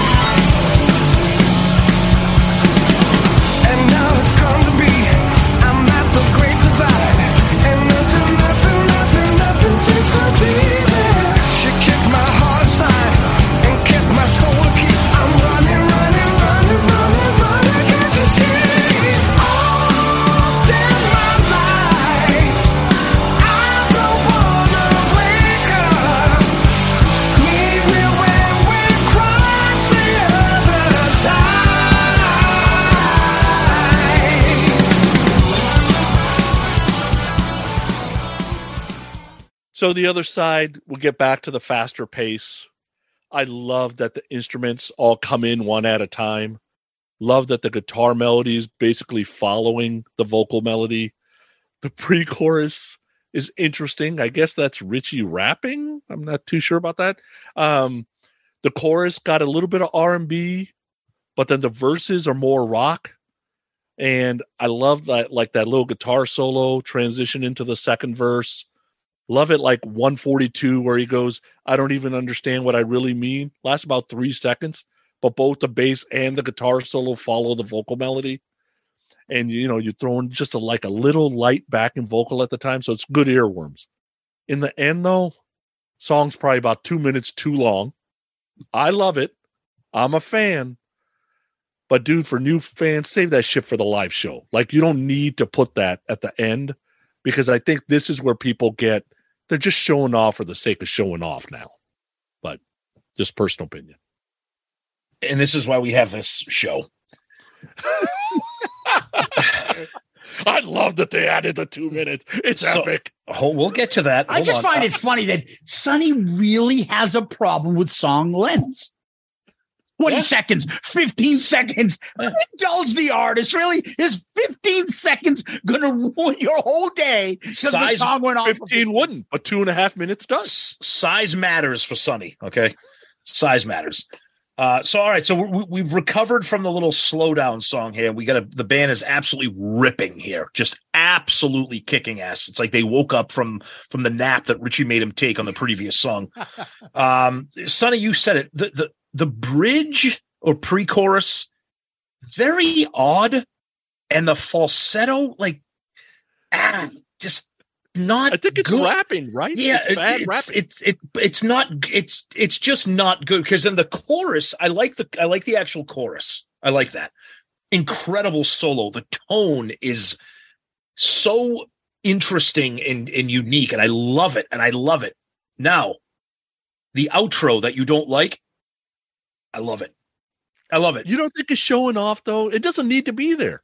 See, to me, honestly, before we started discussing this album, the whole idea of this band showing off never entered into my mind for a split second at all. Never, never. Especially to me here, I don't think of it as showing off. I think of it as them just throwing something that really doesn't need to be there. It probably doesn't need to be in there. It probably doesn't need to be here for as long as it is. But I don't really look at it as a showing off. I just think of it as like a little outro.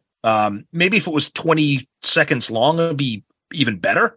But I think it's kind of kick-ass. I like it, but that weird bridge with the rapping is in the, that kind of is weird. But it's a good song, kick-ass song. The other side, I write, the massive drum into that bass again. I actually like the bridge in the chorus a lot. For this one, I put very Stone Temple Pilots like cool solo into the chorus. And I'm like, Sunday, I wrote, nice outro with drums, guitar, and bass. Yeah. But or not. Or too long. But I think this is a pretty good song as well. All right, let's go to the next track.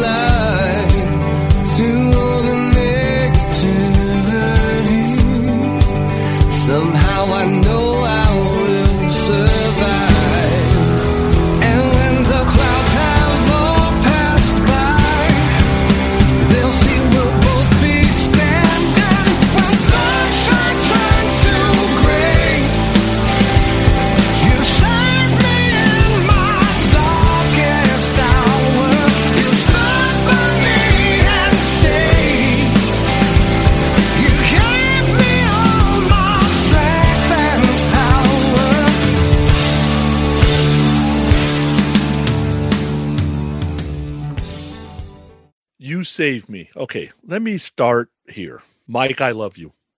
I have to start by saying, Mike Portnoy, I didn't know shit about you. I have become a huge fan listening to the Winery Dogs. I love you. But note to all rock bands, stop letting the drummer write lyrics if you're not Neil Peart. Super duper sappy. I'm sure it means a ton to Mike, and good for him. But this is what happens because Richie normally does not allow this. Normally, he writes lyrics that he's going to sing so he can put the emotion in right. And there's something about this song that just does not connect with me. I mean, it's a ballad. There's a cool start with the bass and the guitar's playing a cool melody. But I remember first hearing the vocal and I'm like, in the verses, I'm like, is that Richie singing or is that Mike singing? Everybody in that band swears it's Richie. It don't sound like Richie to me until it gets to the pre-chorus and the chorus. So the whole song, like the guitar solo is cool, but overall, the song's meh to me. You could have left the song off the record, in my opinion. There are much, much better ballads on this very album than this one.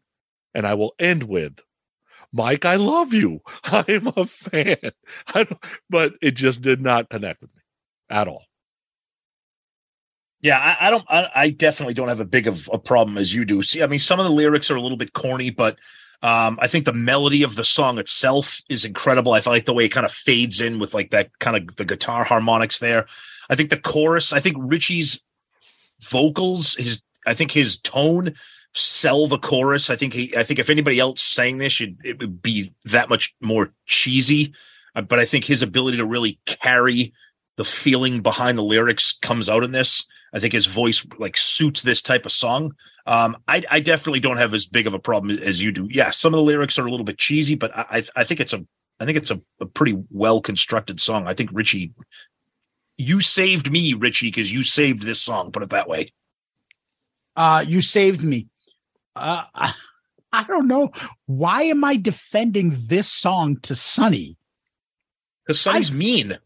I fucking love this. I didn't get a cheesy vibe from it. I didn't get a cheesy lyrics from this. I think the lyrics are fantastic. I think his vocals on this may be his best on this album. Mm-hmm. When he does that, you save me in the dark, my darkest hour. So Chris Cornell on that. Wicked. It's amazing. And also a little bit in the beginning part, that whole kind of like, I don't know, backing some, I don't know. It sounds like Mr. Take These Broken Wings. That's where I got that influence by. And then Gin Blossoms type vocals too, as well. This is very, to me, 90s type song. And there are a few of them. This is like that alternative, not grunge, but alternative 90s Gin Blossom type song that would work, that I could hear play right after, about in the late 90s. I fucking love this. I love the build up to the bridge, to the chorus, a nice little solo. The tone is so nice and cool. I felt, again, this is like, holy shit. How did this not hit the radio? It's a beautiful song. Really. I mean, it really stood out for me. Gin Blossoms, Follow You Down, Hey Jealousy. Is that who the Gin Blossoms are? Yeah, that guy's vocals. Oh, okay. Yeah. Okay. Yeah, the guy that does there's some other good songs on that. Oh, there you go. Hint. But that's You Saved Me. It's not hopeless, Sonny. Maybe me and you can agree on a song. 1, 2, 3, 4.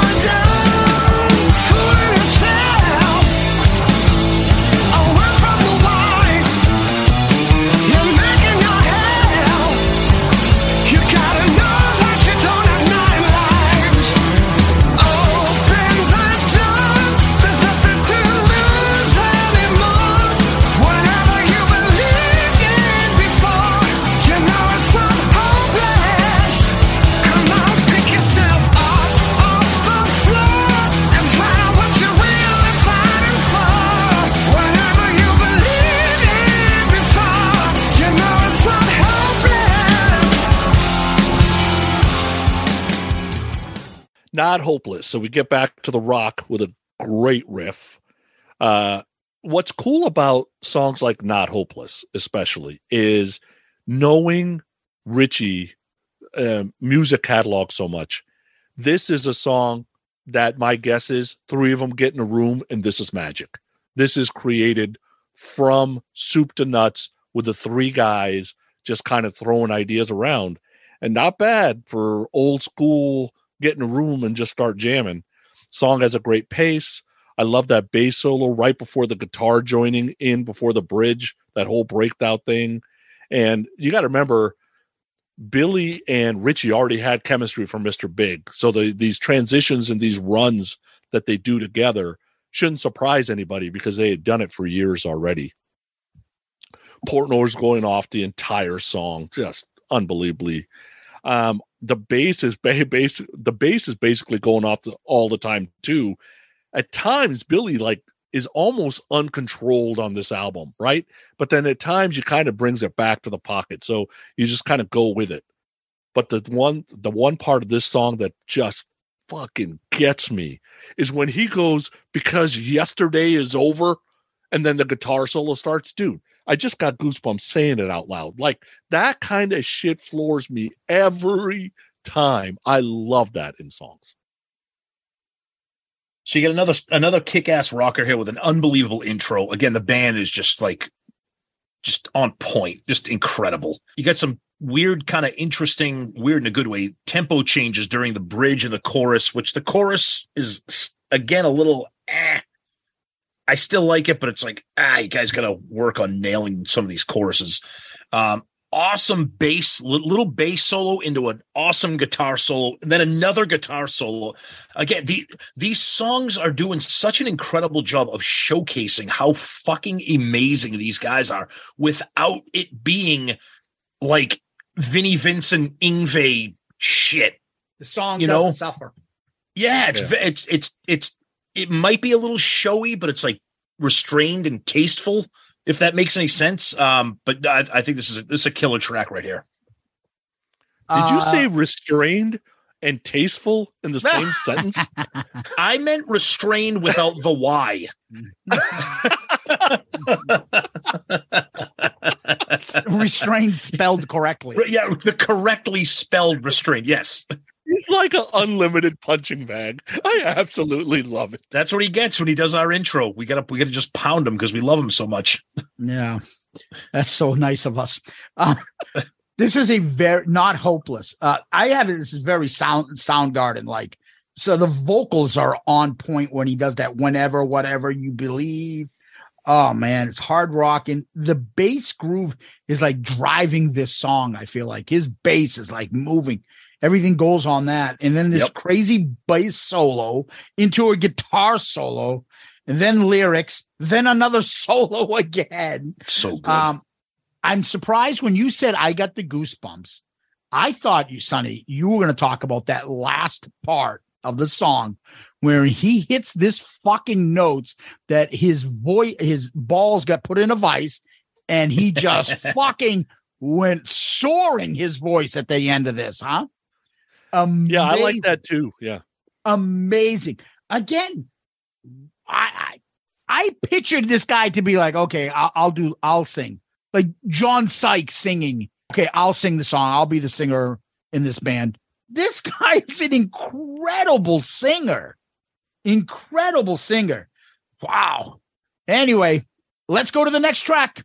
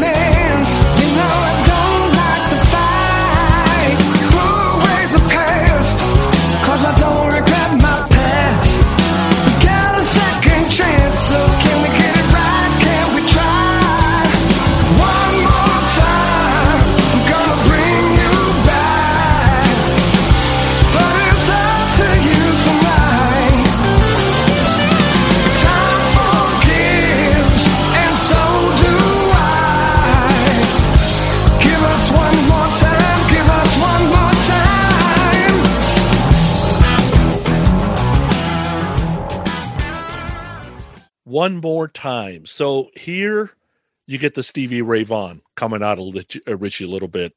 Great guitar melody, tons of groove. The song almost feels like a blues dance tune.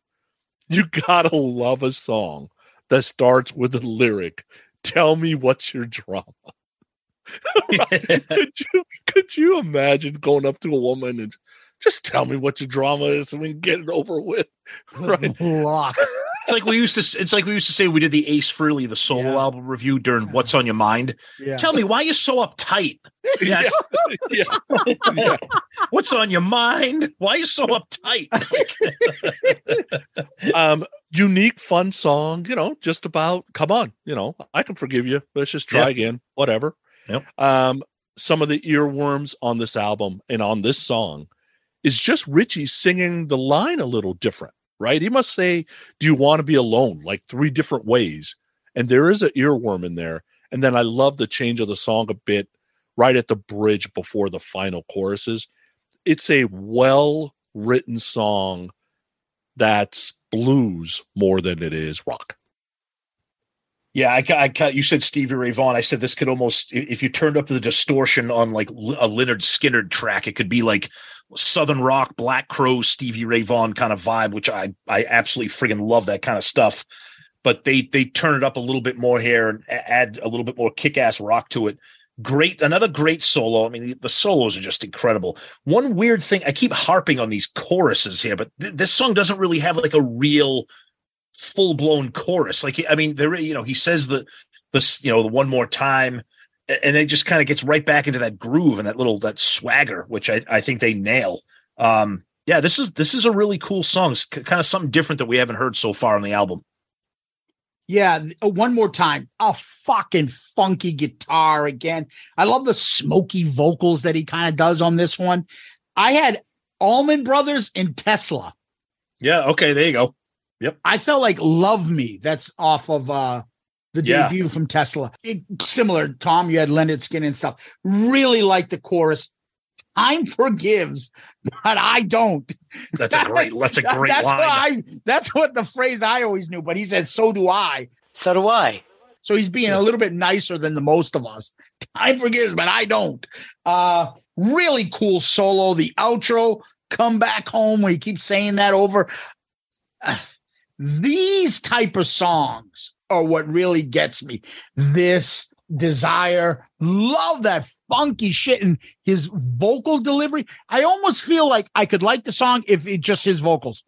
Then I could like, you know what? If even if another singer sang it, I could like it because the way the guitar's playing and the funk that he's got going. Wow, that was one of my favorite tracks. Let's get all fucking damaged tonight. I don't think I should be here. Maybe we can make it through the night. I don't know what I'm feeling. Maybe that it's better somewhere else. Somewhere where my mind turns off and my heart becomes a guide. And maybe my guard is down, but I don't seem to mind.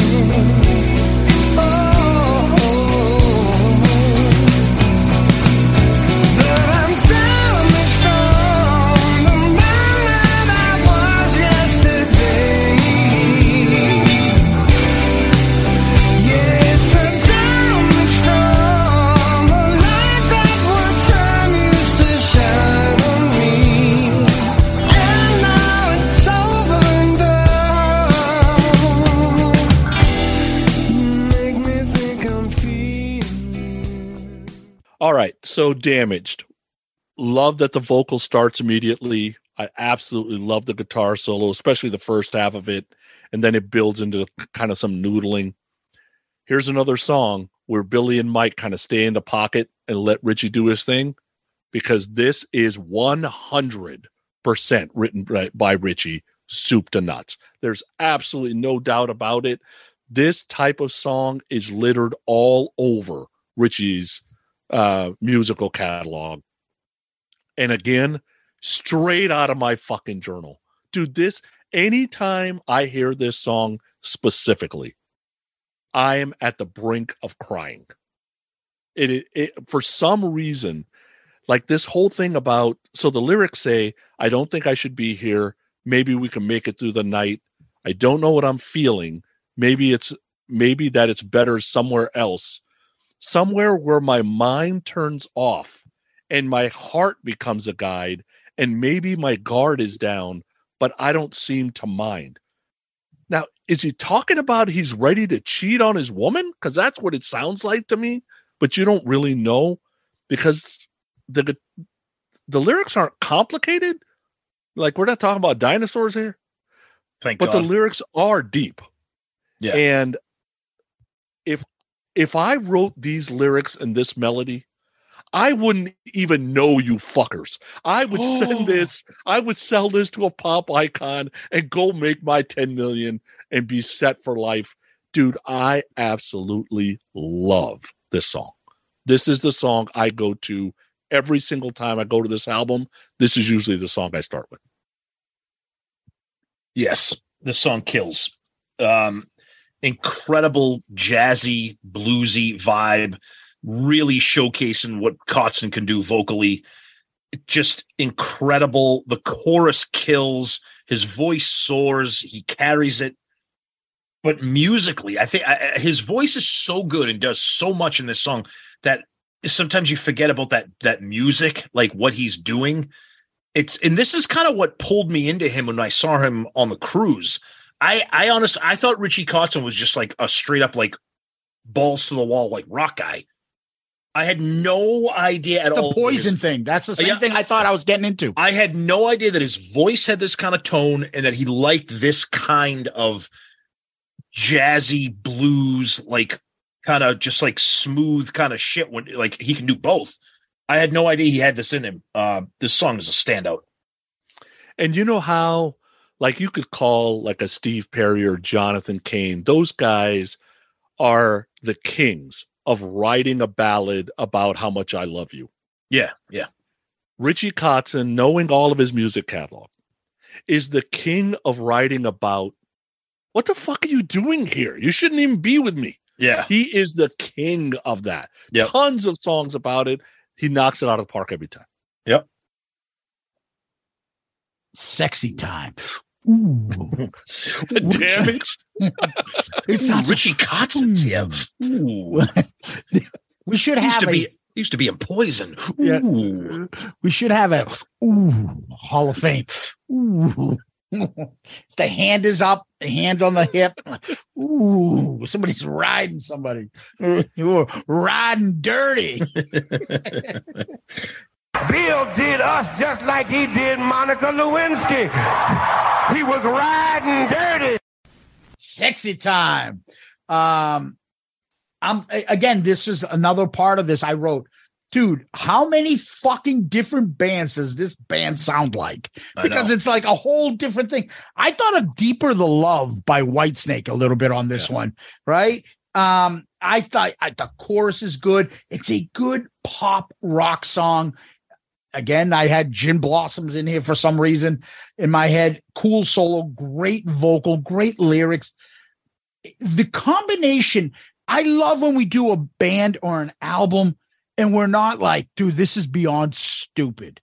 Now, mind you, we all love bad Kiss lyrics too, but these lyrics throughout this whole album, he's either got a major like addiction, either with fucking drugs, alcohol that he's overcoming, a sex addiction. He's got some fucking problems and he's letting people know about it through his music. It's his Festivus. God bless him. Yeah. God bless him. He's got that boy's got talent. Mm-hmm.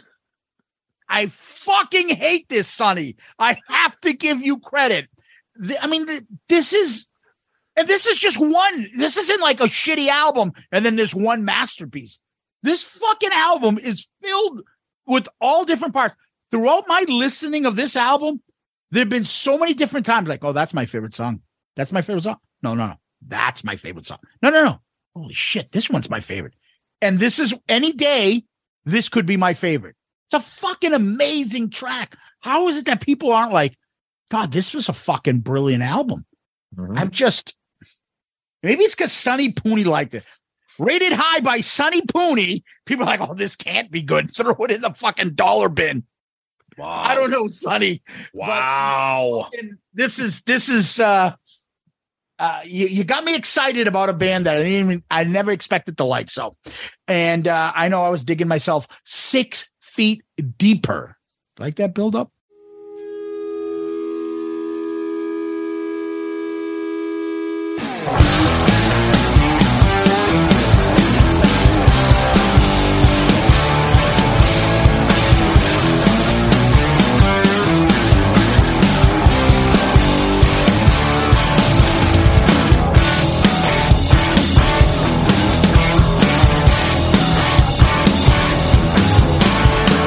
Looks like I'm down in the ground.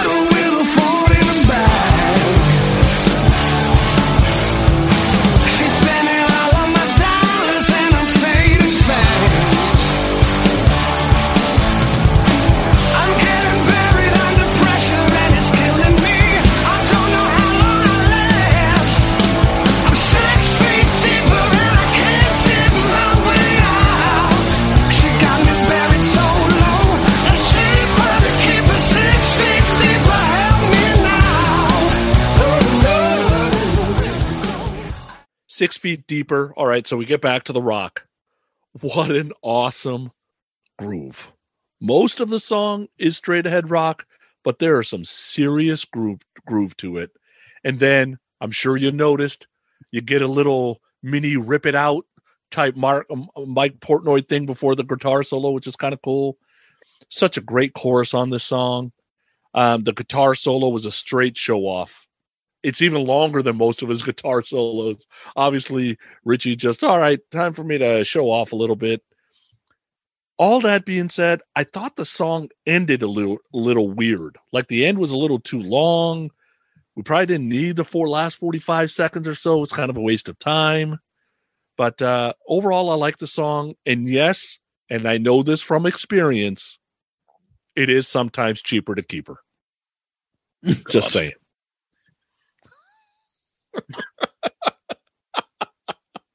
So we got a killer experience talking right there. Yeah. Oh God! Like that's why we have Sonny here. We need a segment at the end. Not you make me rock hard. It needs to be the Sonny experience talk.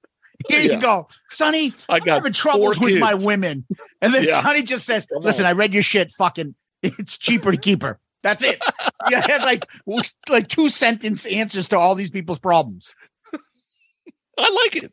Oh boy. Yeah, this song kills. Absolutely just kills. The band, it's a stomping riff, the beat, the rhythm, the groove. It's incredible. Again, Sonny, I'm sorry. I love the outro. It's heavy, it's grungy, it's aggressive, it's dirty, it's heavy. It's like Alice in Chains and Soundgarden and these guys. Like, it's just, this song just kills. Great chorus, melodic chorus that fits. It's almost like every once in a while, Mike and Billy are like, "Hey, Richie, we can kick ass. Let's do this for a minute here." 6 Feet Deeper, the song absolutely rips. Awesome song. Yeah, 6 Feet Deeper. I don't know if the song sounds like a dial tone, an old style dial tone when it begins. And I'm like, fucking what's going on here? Mm-hmm. And then it almost sounds like Elevate a little bit in the beginning. Sounds very similar. For me, I have this as a Skid Row type of song from the previously done Slave to the Grind album. It sounds like it would have fit there. No, that album sucks. Like a terrible album. It's a great album. Terrible album. Great album. Hey, man. Hey, man, I heard you bitch getting on my album, dude. Why'd you tag me in this post, man, if you hate the album, man?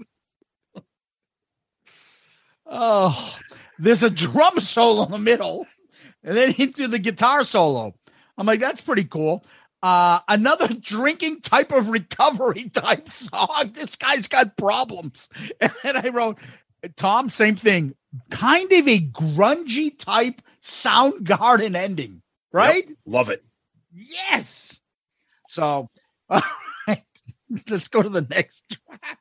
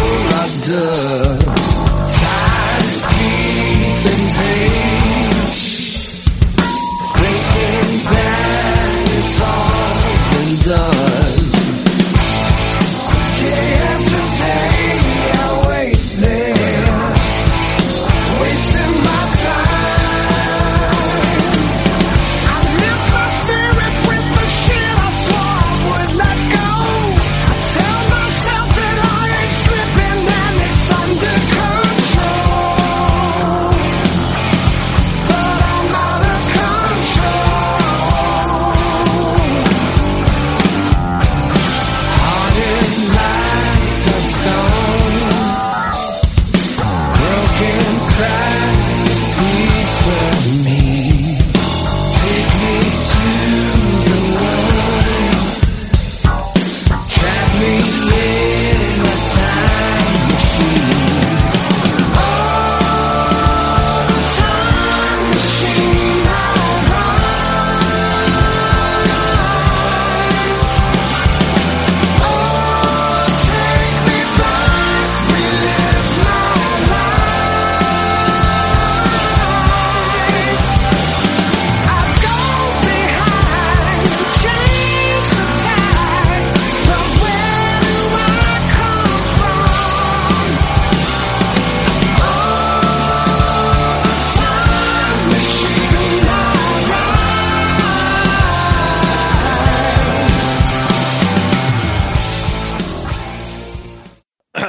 Okay, Time Machine. So unique guitar riff. Love that. I love that the verses are so different than the pre-chorus. The chorus, okay to me. It's not exactly one of my favorite on the album. The music so punches you in the head, though. They do a couple of guitar and bass riffs and runs, but Mike gets a lot of time to show off on this song. And then in the end, where for the last minute, when they pick up the pace a little bit and Richie starts going off, it's probably not super necessary, but I actually like the choruses when they're a little bit faster. I actually like that a little bit better. So better than the normal of the song. It's okay. I could have done without this on the album, but the unique guitar riff alone is kind of cool, though. You don't like grunge music. That's why you don't like this song. It's exactly what the problem is here. Because this song fucking kills. At least I'm consistent. This is like a full blown grunge tune right here. It's got a sludgy groove to it. Those bass runs that Billy is doing, the vocals are incredible. The chorus is okay, but I think you said it perfectly. Saying when first of all, in the song after the solo, when the song speeds up and the band is just fucking losing their mind, Mike Portnoy is just absolutely going bonkers on the drums. The sped up chorus I prefer over the regular, like, kind of sludgy tempo of the chorus. But this song, oh man, I love it. Love it. Just a brutally groovy, heavy, sludgy, grungy song. So cool. All right, Time Machine. I'm with Tom. It's like Dr. Tom, when you're gonna psych eval one of us or somebody else, you could go like, yeah, Sonny doesn't like grunge. Yep. You can pick it up right away. Yep. Definitely Soundgarden STP type song for me. As soon as I hear the vocals when he's singing those Cornell-like vocals, under control, but I'm out of control. Oh my God. The backing vocals on this are fan-fucking-tastic. Fan-fucking-tastic. And that's when I'm starting to be like, dude, even that I'm picking up. I'm like, the whole album is incredible. Like, lyrics, vocals, drums, bass, guitars, backing vocals, like everything. I'm trying to think, like, what isn't good? Production, all of it. There are bass fills in this song. Ba-doo-ba-doo-ba-doo. Slapping the bass. You got a double neck? Do you know how to play that thing? Well, not nearly as good as you, but I have been known to slap at the bass big time. Why is he talking like a leprechaun? Everybody says that. And I was going diddly-biddly-biddly-bop. A 90s type big outro. Fortnite going nuts. The tempo speeding all over the place. But the thing that I got to talk about, I've been finding myself, Tom will know this, I've been finding myself repeating this line over and over again when the song's called Time Machine. And I flash back to, you build a time machine? You make a time machine? Hey, we in Kazakhstan, we see America, we think very advanced, but you have a tools are very primitive. You build a time machine? The guy's like, no, this is like a time machine back to the 18th century. In Kazakhstan, we think USA very technology, very good, and now I see it's very primitive. This is 200 years ago. We are not in the year 2002 here. We are this is a time machine back to the year 1750 or 1760. You make a time machine? You build a time machine? And the lady's like, he keeps talking about buying slaves. You are a slave? I am not. I am a historic interpreter. Yeah. I am a museum educator. Can I buy you? No, I'm afraid you can't. Oh, Jesus. That is the best. Yes. I like you. You're liking me. The guy's like, I don't know. I don't know. That is the best. That time machine line is in my fucking head. Anyways, there's a video for this. Yep. They start on stage at rehearsal, it looks like.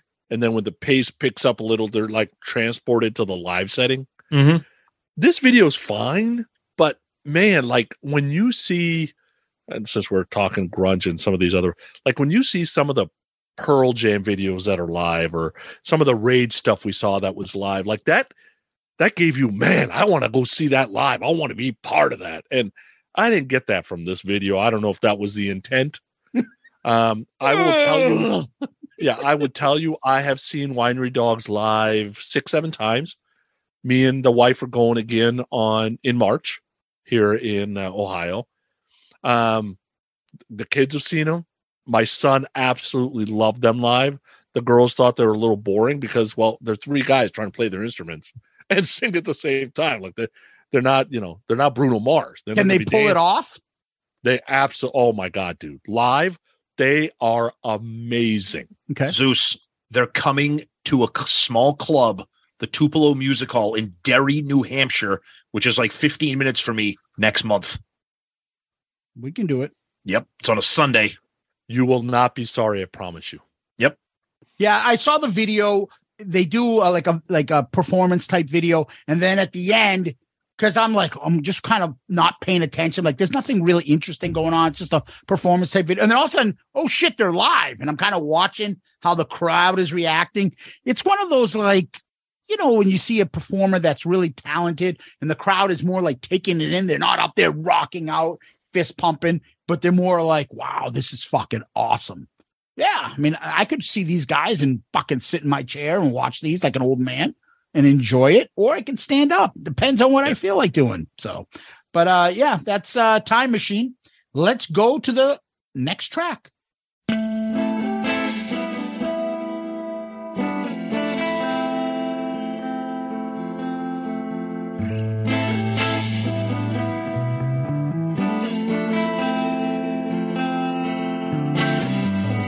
Tell me what, but I don't care anymore. I was born lost like a fool, but nobody cares about my kind.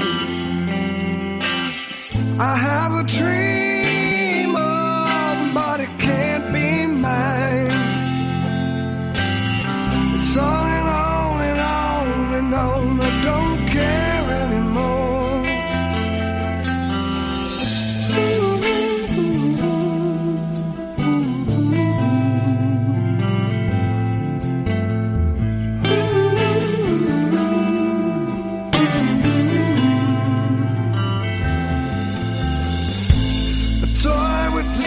That I had, but I'm past that now. They say I could have had it all, but you know I don't care anymore. You know I'm trying to lead, but I'm weaker than you see. There's no sense in disguising, I don't care anymore.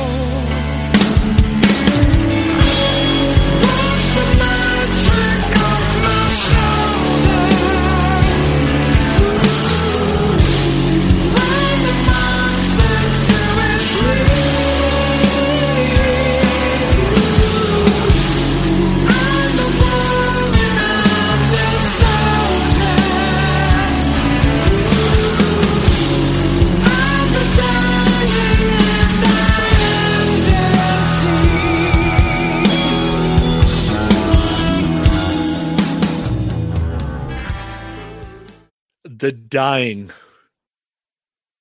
For some reason, it's in my head. Do do do do do do do do do do do do. Like the song is kind of like so subdued at the beginning, and then I go. But Richie kills songs like this with his vocal. I mean, his vocal is set up for fucking pain, and the slower the better. And it's got a little bit of space in the song so Portnoy can kind of show off with his fills and his accents and his little tap and whatever he's doing. The song's got a little mix of a blues. It's got kind of a grungy side to it, especially the chorus. And dude, and the line, and maybe watching you bleed is the answer to my dreams. I'm like, okay, let's go a little far. It's deep, I guess. The song is just too long for dumb rockers like me. I'm sorry. I get it that you're trying to play out the mood at the end. At but least you acknowledge that you're dumb. 2.5 minutes long of You know that Stairway to Heaven song? You know that It Freebird doesn't have song? to be- You know, kill half of it. That's right. I'm with you. I'm with those songs too. Kill half. See, of I it. don't understand that Radio mentality. edit. Because if a song is good, Radio edit. if Can I get the radio edit of Freebird? if you're enjoying a song, why would you want it to end sooner than it's recorded to end? Why? 'Cause I don't need the mood to play out all the way through. Dude. Doo-doo-doo-doo-doo-doo. Freebird would, Scooby-Dooby-doo. the guitar solo Like, come wouldn't on, come dude. on if you Right. did a radio edit. I of know, Freebird. but it just usually after the vocal's over, I just skip to the next song. Usually, to be honest, I don't even listen to the rest of it. It's just too long. Why can't you do whatever you were doing while you were listening to? Why? Do I you was have to get up driving. and- I was about to drive off a cliff. Do do do do do do do. Sorry. Okay. Well, anyways, I love this song. Of course you do. love this style. Again, the jazzy, the blues, the kind of melancholy here. Richie Kotzen's voice is just incredible. The chorus sounds like it could easily be something off of a Chris Cornell solo album or a Soundgarden type of album. Great solo. I love this vibe. That's why this album is just so goddamn fun to listen to, because they can have a song like Time Machine or 6 Feet Deeper and then have a song like The Dying. It's just, it's fantastic. You can't say Time Machine around. You built the time machine. I like you. You like me. You make a time machine? All right, The Dying. Again, it's almost like I think there's like 3 songs like this. Yeah. That style, that bluesy, foreboding. And I go doo doo doo. I go doo doo doo doo doo. So like that. Another Demons type lyric song for him. He hits those high notes in that chorus. That boy's got talent to do that and not make it sound. Give that to Paul Stanley. Hey, Paul, you're going to do this Richie part. You're going to jump in on the cruise because Paul was watching Richie Kotzen on the cruise. He came in to watch it. And Richie goes, hey, why don't you hit the high part on this, Paul? I think that's an insult to me. This should have been on Stone Temple Pilots' Purple because that's where I feel this song fits in perfectly. Really? Oh, absolutely. Right after Pretty Penny, Silver Gun, Superman. Oh, right in there. Oh, Army Ants. I think this song would have fit in perfect. Interesting. The just wash the magic off my shoulder. The way he sings that is just beautiful. Another great solo and outro as well. That means I like the part that the song went on and stuff. Let's go to the last song and find out if any of us have any regret.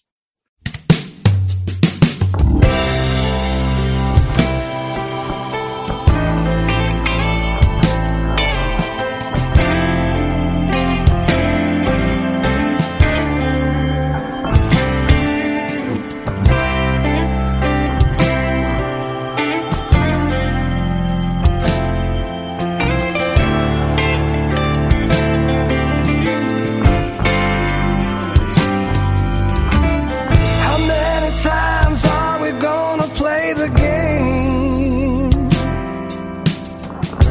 Thinking that it's gonna change. I wish I could somehow forget your face. It ain't easy to turn and walk away. So if I'm nothing to you, everything is everything that you won't take.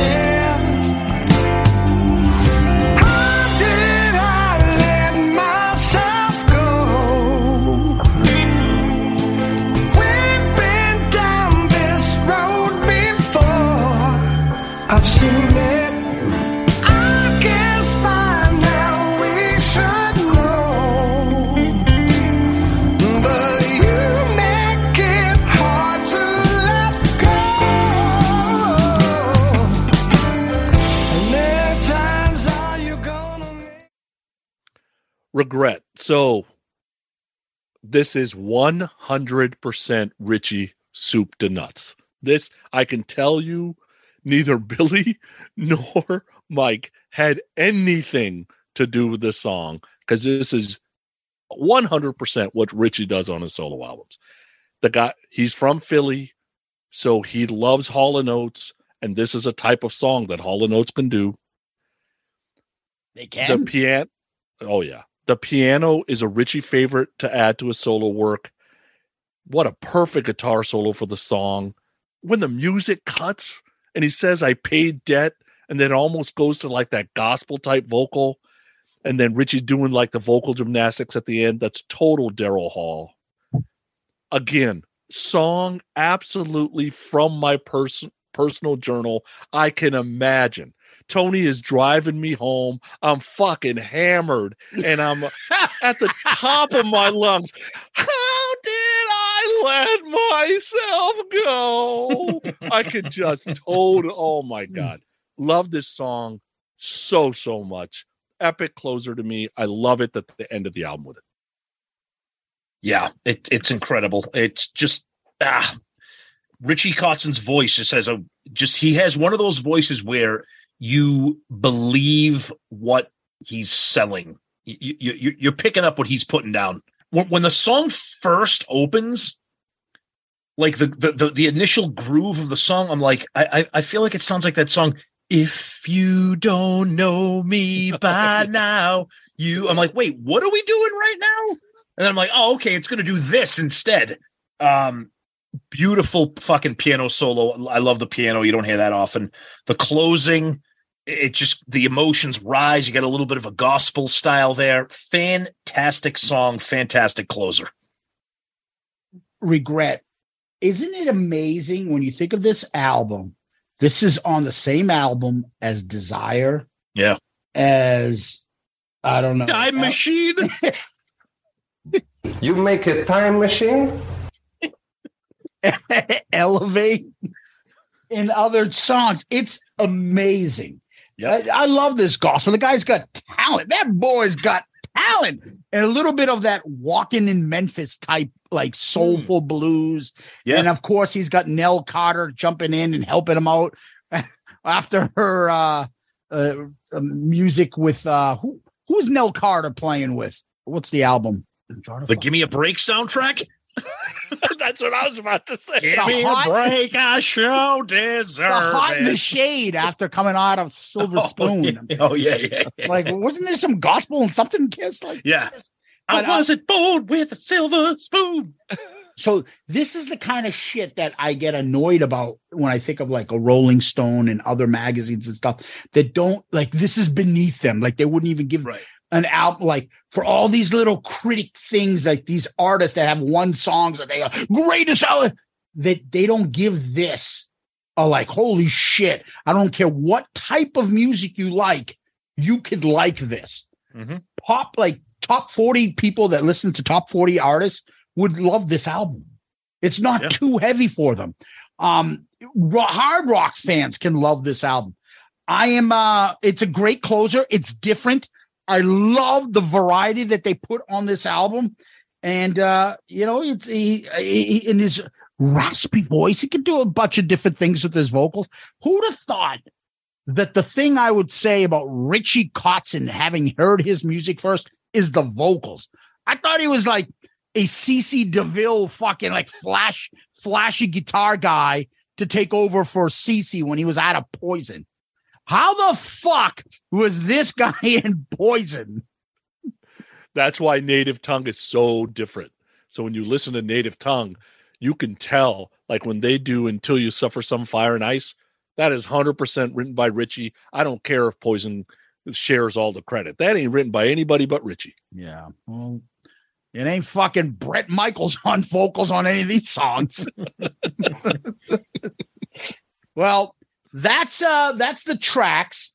Final thoughts? Let's go to Sonny first. Okay, so Portnoy was in an interview, and he said in this interview that the band's main influences were Zeppelin, Cream, Hendrix, Soundgarden, Alice in Chains, the Black Crowes, and Lenny Kravitz.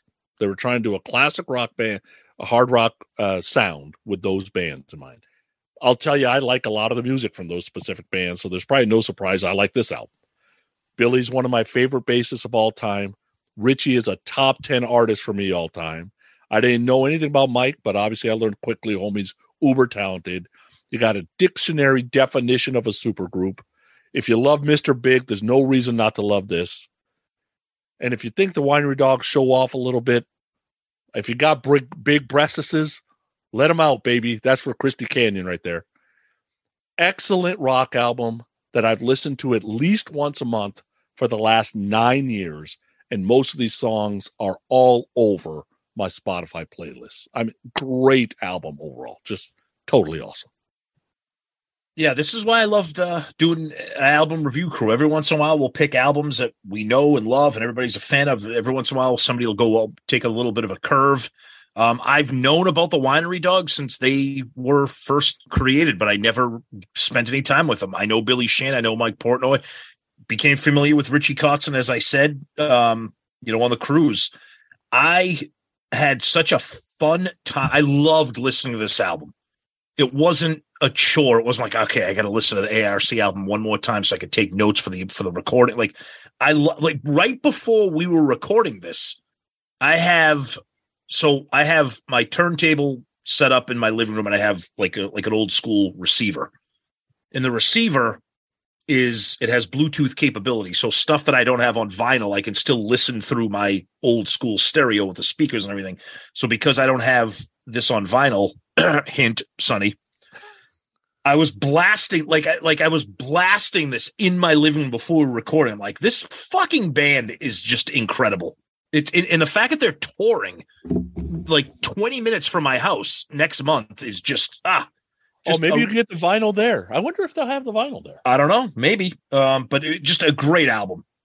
Great album. Lots of fun listening to this one. And now I want to check out the second album, which I don't really know too much about. And now I can't wait for the new one to come out next month. I'll tell you, I like Hot Streak better. That's the second album. Wow. Okay. Yeah. Okay. Yeah. See, unlike Sonny, I will change my mind about a band or an artist, and I will actually admit when I'm wrong. One of these days, I'll find something that Sonny will say, holy shit, I like this. I haven't done it, but he's done it to me twice. Not I like that album. Like, I liked Peace of Mind. I kind of knew it a little, but I really liked it. But nothing like this in Hailstorm. Holy shit. This is why this podcast is not only great for you, the listeners, but for me personally. Like, I'd want to do this. And this is part of the podcast kind of stuff that me and Tom and we have a friend named Jimmy would do once in a while. We'd be like, hey, dude, listen to these tracks and give him something to listen to. Tell me what you think. And then come up with a playlist, and he'd give me something and I'd give him something. And personally just enjoy this without a podcast. You've given me now something that I've really enjoyed. So I tip my hat to you. I say thank you. This is a fucking great album. And I hope people will open their ears, jackass, to when we put songs in albums that people are like, oh, what the fuck? Rush sucks. Oh, fucking REM. I'm going to drive off the fucking thing. Alice in Chains. Oh, who's got heroin? Like, give it a fucking chance. You might find yourself, like me, going, I fucking want to punch Sonny. He made me like this again. No! He fucking hit it out of the park, buddy. Great fucking pick. See you next week. We keep pausing. So, with that being said, let's rank these songs and shit on each other for our picks.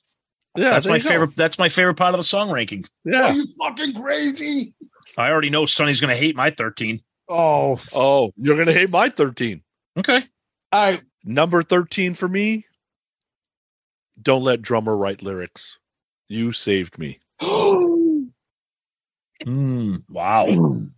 We're going to be all over the place. Yeah. I will say right off the bat, this was, other than the top like 2 or 3, this was very, very, very difficult for me to rank. Very difficult. Number 13, I'm No Angel. Number 13, I'm No Angel. Yeah. Wow. Yeah. Okay. guys are all fucked up. Number 12 for me. Do do do do do do. Scooby Dooby Doo Doo. God damn you. Isn't that the Bud Light thing? Dooby doo. The Dying. Number 12 for me. We Are One. This song or the Kiss song? Both. All right. 12 for me is The Other Side. And that is my number 11, The Other Side. My number 11 is Not Hopeless. 11. Elevate. What? Wow. Yeah. Wow. Oh my God. And I like it. What? 11? Yes. The third worst song on the album. I don't consider these worst songs. I think they're all 13 great songs. Wow. My number 10, We Are One, and they don't want us to be. Nice. My number 10, One More Time. 10, Not Hopeless. 9 for me, One More Time. Number 9, Desire. I'm going to fuck up all your fucking list. 9, 6 Feet Deeper. My number 8, Time Machine. You built a time machine? You make a time machine? Number 8, You Saved Me. Ugh. Number 8, Regret. Number 7 for me, Desire. 7 for me. 7 for me is Regret. 7 for me is The Dying. 6 for me, 6 Feet Deeper. Cheaper to keep her. Nice. 6 for me, Other Side. 6 for me, We Are One. We are 5 for me, Elevate. every step I take. Every 5, Damaged. Number 5, You Built a Time Machine. You make a time machine?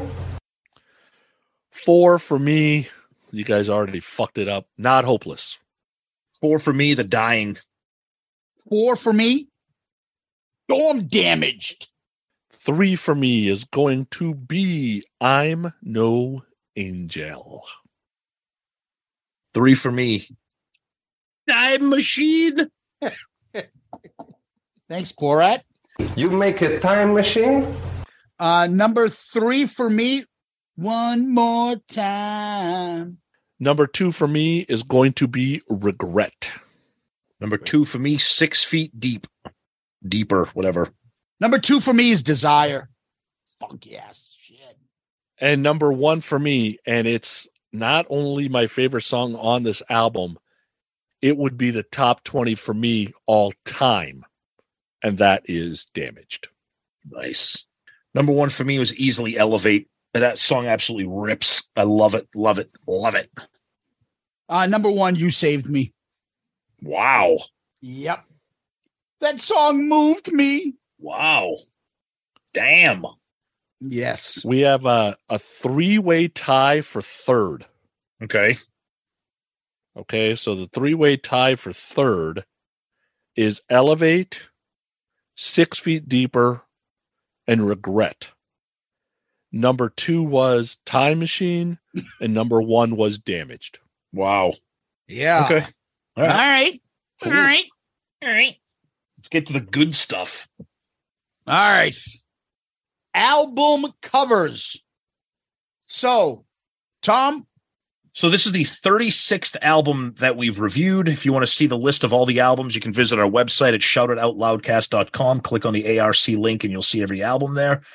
My top 5 album covers. At number 5, I have Highway to Hell, Moving Pictures, Rage Against the Machine, Blizzard of Oz, and Purple Rain. I'm going to put these 3 handsome men right above Use Your Illusion 2 and right below Pearl Jam 10. That will be number 14 for me. Wow. Yep. I like it. I mean, it's really nothing crazy. I just like the color scheme, and I think Richie and Mike are just kind of badass. It's cool. Okay, my top 5 album covers. I got 5 Purple Rain, 4 Moving Pictures, 3 Rage Against the Machine, 2 Slide It In, 1 Peace of Mind. I think it's a cool album cover. I have it at number 24, though, right below the Bat and right in front of the Pirate Guys of Bad English. The Pirate Guys. Nice. All right. For me, top 5. 5 is Slide It In. Peace of Mind is 4. Appetiti is 3. Blizzard of Oz 2. Hotel California 1. This is a standard album cover. Nothing great, nothing bad, but I don't know. I would probably say it'll go 27. I don't know, above OU812. Okay.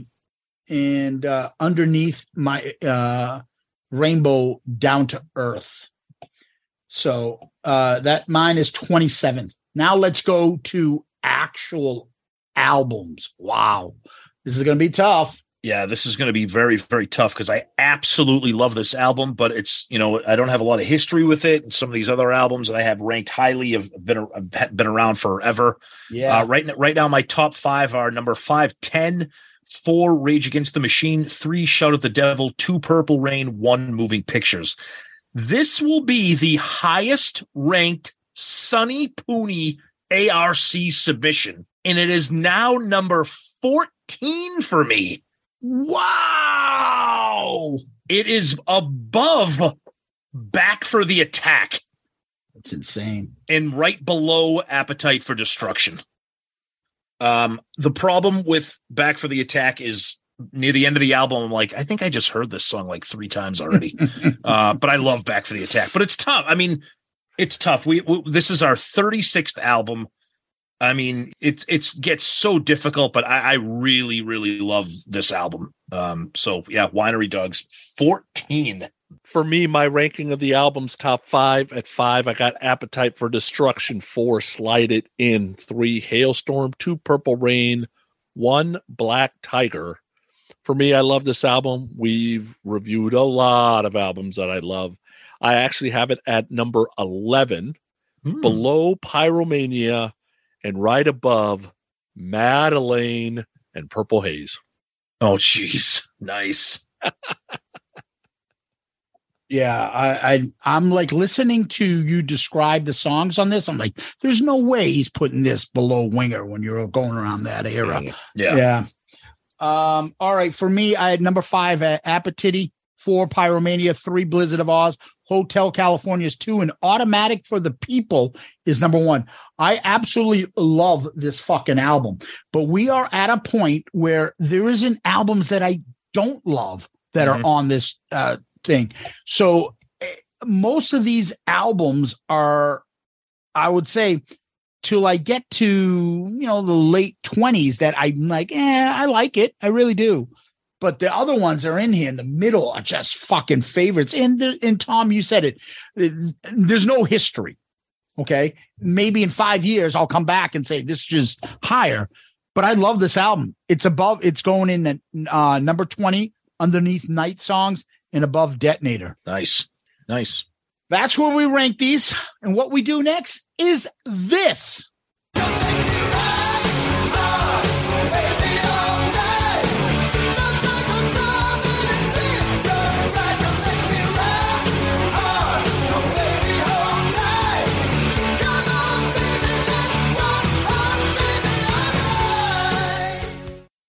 You make me rock hard. Tom, what makes you rock hard?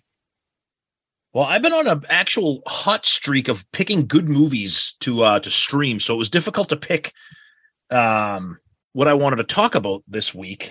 But I'm going to go with a movie that just came out on Netflix called The Pale Blue Eye, starring Christian Bale. Takes place in the late 1800s, takes place at West Point, and Christian Bale is a detective that's hired to investigate the death of a cadet at West Point. And he ends up asking for help during the investigation with Edgar Allan Poe. And the guy who plays Edgar Allan Poe is fucking out of this world. Now, it's based on a novel. Edgar Allan Poe did really go to West Point. He was actually kicked out of West Point. So it's not like a true story, but it's a murder investigation that appears to be like a hanging. The movie has tons of twists and turns. You think the movie is over and wrapped up neatly, and then you realize that there's like 25 minutes left. And you're like, how is there 25 minutes left? They hit you with it hard about why there's 25 minutes left. Incredibly well acted, beautifully filmed, beautifully shot. It takes place in like the winter at West Point, and everything is like dark and blue and gray. The acting is incredible. The costumes. I'm not really big on period pieces, but anything in the wintertime that involves like a mystery, and especially Christian Bale, fucking incredible. I can't recommend this one high enough. It's a Netflix original, and it just dropped. I think it might be in certain theaters, but it's primarily a Netflix, called The Pale Blue Eye with Christian Bale. Incredible movie. I loved it.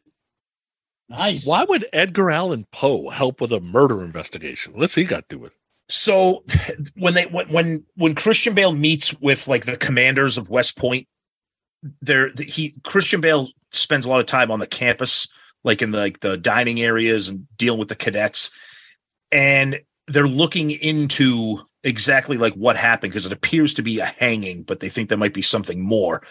And Christian Bale ends up just kind of like hooking up with Edgar Allan Poe. Like, he doesn't like seek him out, but Edgar Allan Poe kind of knows that Christian Bale is there to investigate. So Christian Bale realizes, like, okay, this guy kind of knows, like, he could be an asset for me to help with this investigation. But the guy who plays Edgar Allan Poe, I've never seen him before in anything else. He's incredible. He's so good. So good. It's a really, really, really well-made movie. Nice. Yeah. Okay, so I'll go next. Mine is actually a Netflix thing too. I am a huge comedian fan, certain comedians, but I'm a huge fan of Sebastian Maniscalco. And he just released a new Netflix special. It was released on December 6th called Is It Me? And he had a pretty cool idea for this one. He sent an email to all the ticket holders and asked them to dress up like retro Rat Pack, right? Come dressed to impress. And he said about 2/3 of the crowd complied with the request. It was kind of cool to see people at the Wynn kind of dressed up in tuxedos and totally had this Rat Pack vibe. If you don't know Sebastian Maniscalco, he's one of the biggest comedians out there right now. Incredible. Super funny. Great live. I've seen him live several times. Material-wise, if you've never heard him, the material is between Seinfeld and Eddie Murphy. Yep. Language-wise, he's between Seinfeld and Eddie Murphy. But his facial expressions is what is the killer. Like, he's got this, I don't know how to put it any other way. It's Italian-ness, right? Because he's Italian, that he really puts that shit out there, and it is hilarious and unique because he can do it because he's Italian. So if you have never given Sebastian Maniscalco a chance, try Is It Me, the new Netflix special. It's awesome. Sonny, I watched this. My mom loves him too. Obviously, we're Italian. I called my mom. I'm like, you have to watch this, because as I'm watching this, I feel like I'm watching myself. And what I mean by that is half of his comedy is him just bitching about how fucking ridiculous people are. Yeah. Like, it's like curmudgeonly observational humor. Like, this one's great one. It's a great pick, Sonny. This one's a good one.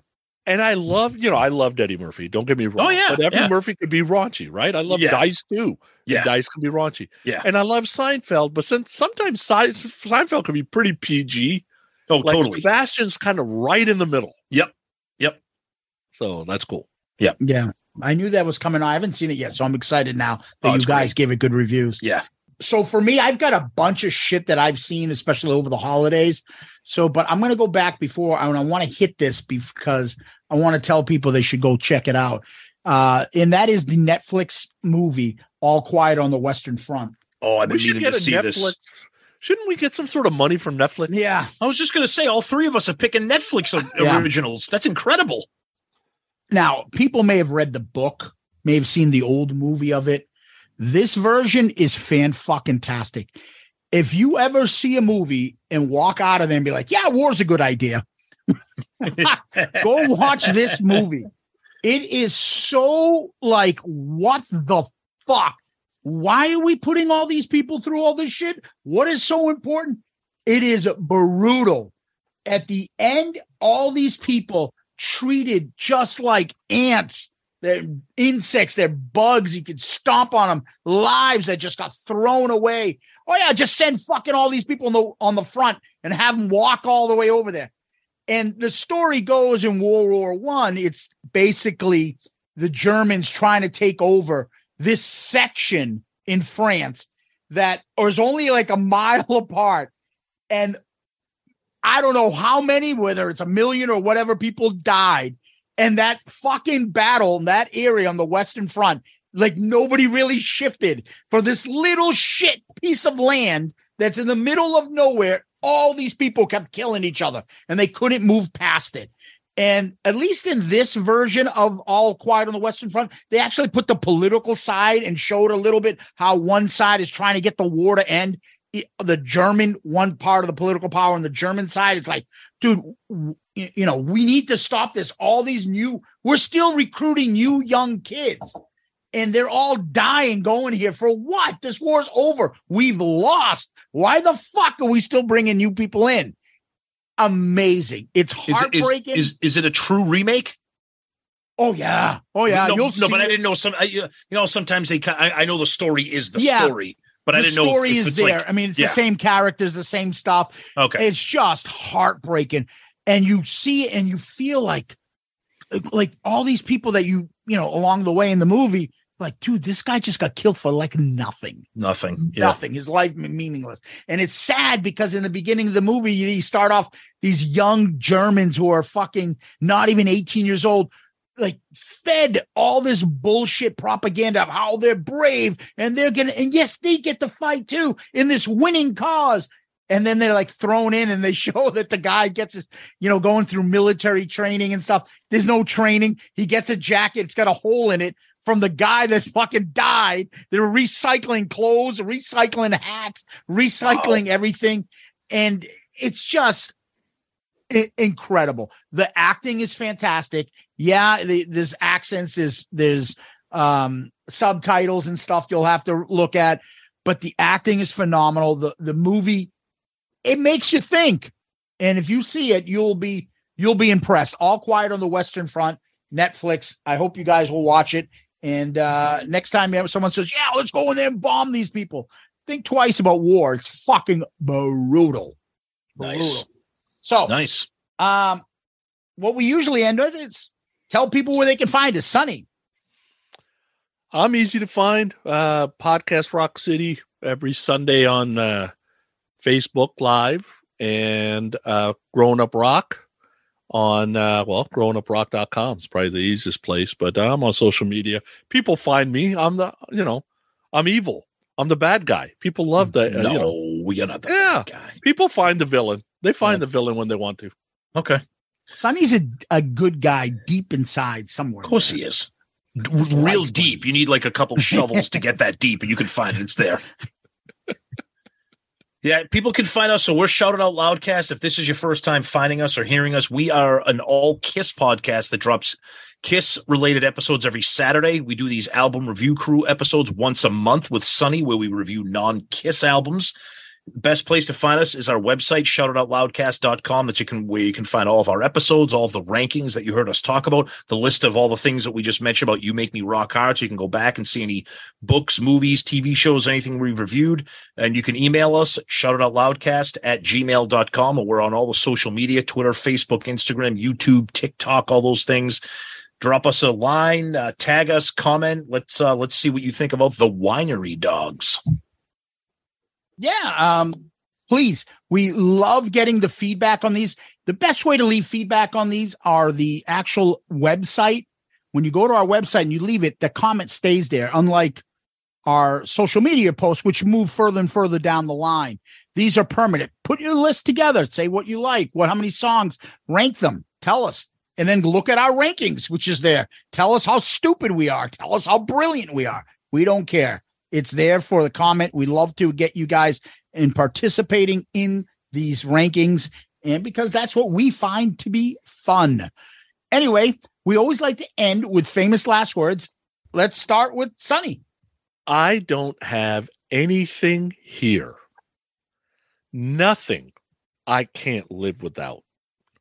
The road is so very clear, and I don't have any doubts. Brilliant. Brilliant. I'm tired of taking the test. Don't test me. My troubled mind is a mess. You know, I'm only trying my best to be set free. Ooh. I'd go behind and change the tide. But where do I come from? Oh, the time machine I ride. Nice. Tom, Sonny, Loudcasters, Kiss Army, Winery Dogs, Alcoholics, Miserable People. Thank you. Always a great time. And I'll leave you with Oh, jeez. Scooby-Dooby-Doo-Doo. Sonny, great pick. Really happy with this one. Even if we weren't happy with this, still always a great time. Love having you on the show. Zeus, as always, my friend. Thank you. Peace out, Girl Scout. I like you. Do you like me? I'm not sure. It's NFL draft season, and that means it's time to start thinking about fantasy football. FantasyPoints.com features industry-leading experts and prognosticators using proprietary hand-charted data to help you score more fantasy points. FantasyPoints.com is the place to go for whatever kind of fantasy football you play. Whether you play fantasy football, daily fantasy sports, or do a little bit of everything, Fantasy Points has the meticulously researched content to guide you to victory. And why wait for the fall? Fantasy Points also covers the new spring football league, the UFL. Join the guru, John Hansen, Scott Barrett, Joe Dolan, and other massive names in the fantasy football universe with an exclusive offer. Use code Pantheon for 15% off any Fantasy Points package, including the all-in package, with access to every article, tool, and data nugget that Fantasy Points has to offer. That's FantasyPoints.com and code Pantheon for 15% off at Fantasy Points. FantasyPoints.com, code Pantheon. Score more fantasy points.